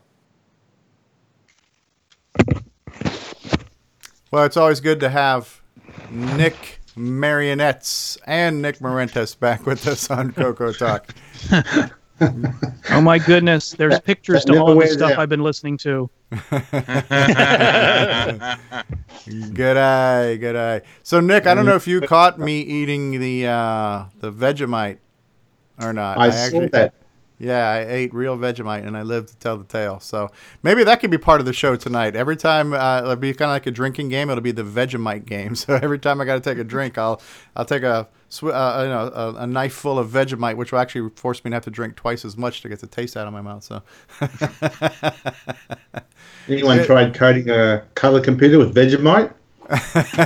Leave it out in the sun for a couple of hours, and Well, that's right. Leave it in the sun, and instead of going white, it'll go black. All right, well, we're going to wrap up this episode of Coco Talk. This was pretty good tech talk. We had a lot of stuff to discuss. Coco Talk episode 43 is coming up on being a wrap. Mark Overholzer, anything you want to sign off with? Any plugs? Anything to mention? Anything like that? Not this week, but I'm planning on going to Coco Fest, and so I'm getting all my stuff in order. All right, good. Look forward to that. Nick Marentes, anything you want to leave us with for next week? Ease of use. Wow. Rendezvous. Keep on playing your Coco during the week. Enjoy all the different things you can do with it. All right, Curtis Boyle. Well, I was hoping to do a segment on it. We can maybe do it on the After Dark show tonight. But just a quick question for the people here that have got the Alpha, and there's a few of them on the panel. What's your opinions of it so far for the ease of use? Ease of use Alpha. Okay, and speaking of that, we completely forgot to get to the segment, or at least I did, the segment, Why Did Tandy Do That? So at least we got something to talk about on a future show, because Lord knows we will run out eventually. So No, we won't. Mr. Bjork. Well, remember, folks, we've got Discord out there. So if you want to get your little mini Coco Fest on, join us in the evening. There's a bunch of us that just sit around and talk and like that. Right, David? Indeed. We're always chatting up a storm. All right, I'll post a link to the Discord server again while we're going around the room here. Alan Huffman, will you be able to join us later again tonight, twice in one day? Sure. What's Coco Talk After Dark? That's where we get together and drink and don't even pretend to have a serious show. Nothing could possibly go wrong. We say what we really think. We've become 16-year-olds and say dirty words. Unlike this show where we try to pretend to be serious, we're not really. Yeah, exactly. Yeah, more exciting than an Amish office party.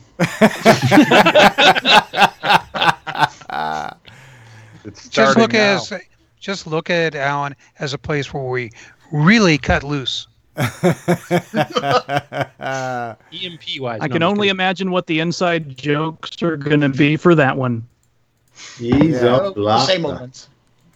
So, yeah, You'll find out just how much I hate the MC-10. Any closing thoughts as we wrap up this week's episode, Alan?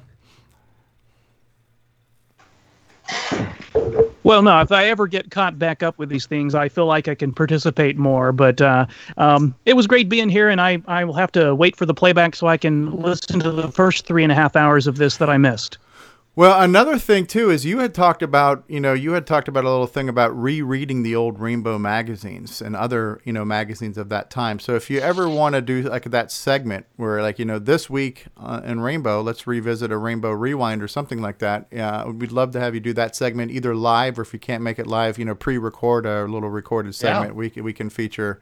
I thought that was a great idea, and it should probably come from you with all of your enthusiasm and charm and wit. So Alan's Fireside Chat. 2 out of 3 ain't bad. Yeah, I look forward to it. Yeah, it was great to be here. Thanks. Yeah. Grant Leedy, parting thoughts.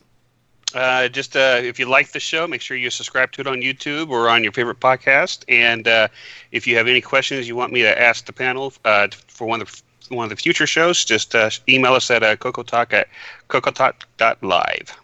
And the Facebook group. Oh, yes, and the Facebook group. And the Facebook group. But David Ladd. Just remember to close that floppy drive door. Richard Lorbieski. Just waiting for that $50 that Grant Lee owes me. No, I forgot all about that. Coco Man. Well, you can see we had a very serious technical discussion today, and I was rather quiet.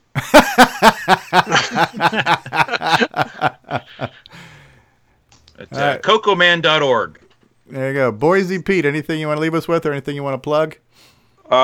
Thanks for having me. It was a pleasure to be here as always, and I'll try to make it tonight. We have our granddaughter over, and that always takes precedent, but sure. We'll see. Great. Thanks for being here. Thanks for legitimizing us. Family first. That's right. Brendan Donahue. I think I would just echo Alan's sentiment that I'm sorry I missed the first 2 hours. But the good news is that I've been able to keep up with all the episodes lately. So as soon as you get this one out, I'll be able to listen to it, which I'm looking forward to. Excellent. Well, thanks for listening to the show. I'm sorry, and I apologize. All right. Rehabilitation will be set up later. It's And for everyone who's been in the live chat today, I'll go back to the beginning with David Ladd and Nick Marotta and Coco Man and Wayne Campbell and Fiskap, Paul Fiscarelli, Mark Overholzer, Ken Make It, and Boyce and Tech, and Retro Innovations, and Nick Marotta, and Solstice, and Coco Love, who thought this was the Disney Pixar Coco live talk show, which, as you know, their ratings are much higher than ours. And Mark Overholzer, Tim Franklin said he loved the mixed drinks on Coco Talk After Dark. Davey Mitchell, we're looking forward to looking at more of Davey's website and some of his projects. The Atari Hotel. If you're ever in the town of Atari and you need a place to stay for the night, make sure you check out the Atari Hotel. Phrenomythic, that's Fedor Stamen in Denmark. He came by and said hi. Alan Huffman was in the live chat, as well as, am I missing anyone? Davey Mitchell, I said Solstice, right? And Alan Huffman, and Brendan Donaghy was in the live chat before he joined us on the Skype call. I believe I've got everybody. Colin Compton. Barry Nelson. Barry Nelson, that's right. Barry Nelson was on the show, and Colin Compton was commenting on the magazine, saying that sounds like a good magazine to pick up. Ben Anding was here too. So yeah, thanks, Ben. All right, guys, so we're going to wrap up Coco Talk episode 43. To play us out here, we're going to play the title track by Bruce Moore, and we'll see you guys tonight on Coco Talk After Dark on Facebook at 9 p.m. Eastern. Take care, everybody, and thank you all on the panel for being with us, as always. God bless you all, and long live the Coco. Bye-bye now. Bye. Bye. Peace, everyone. Bye.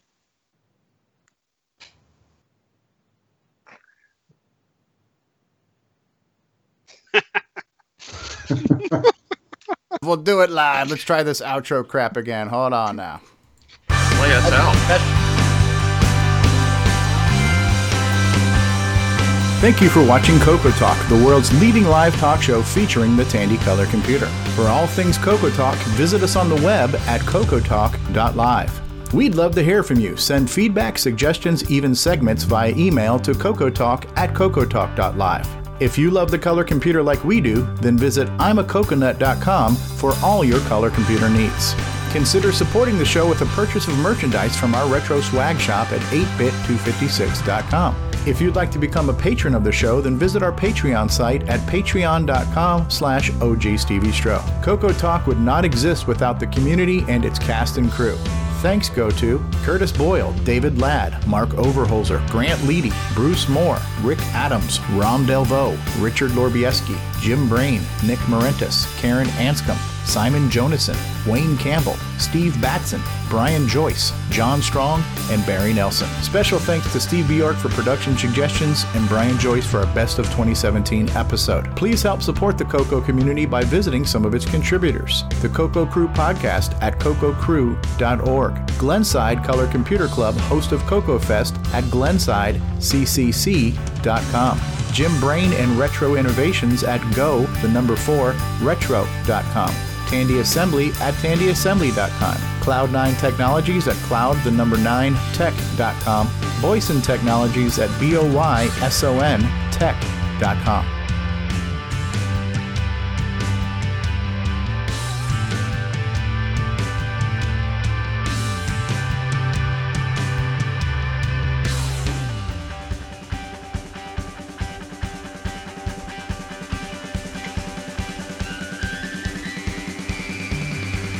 Definitely nice tune.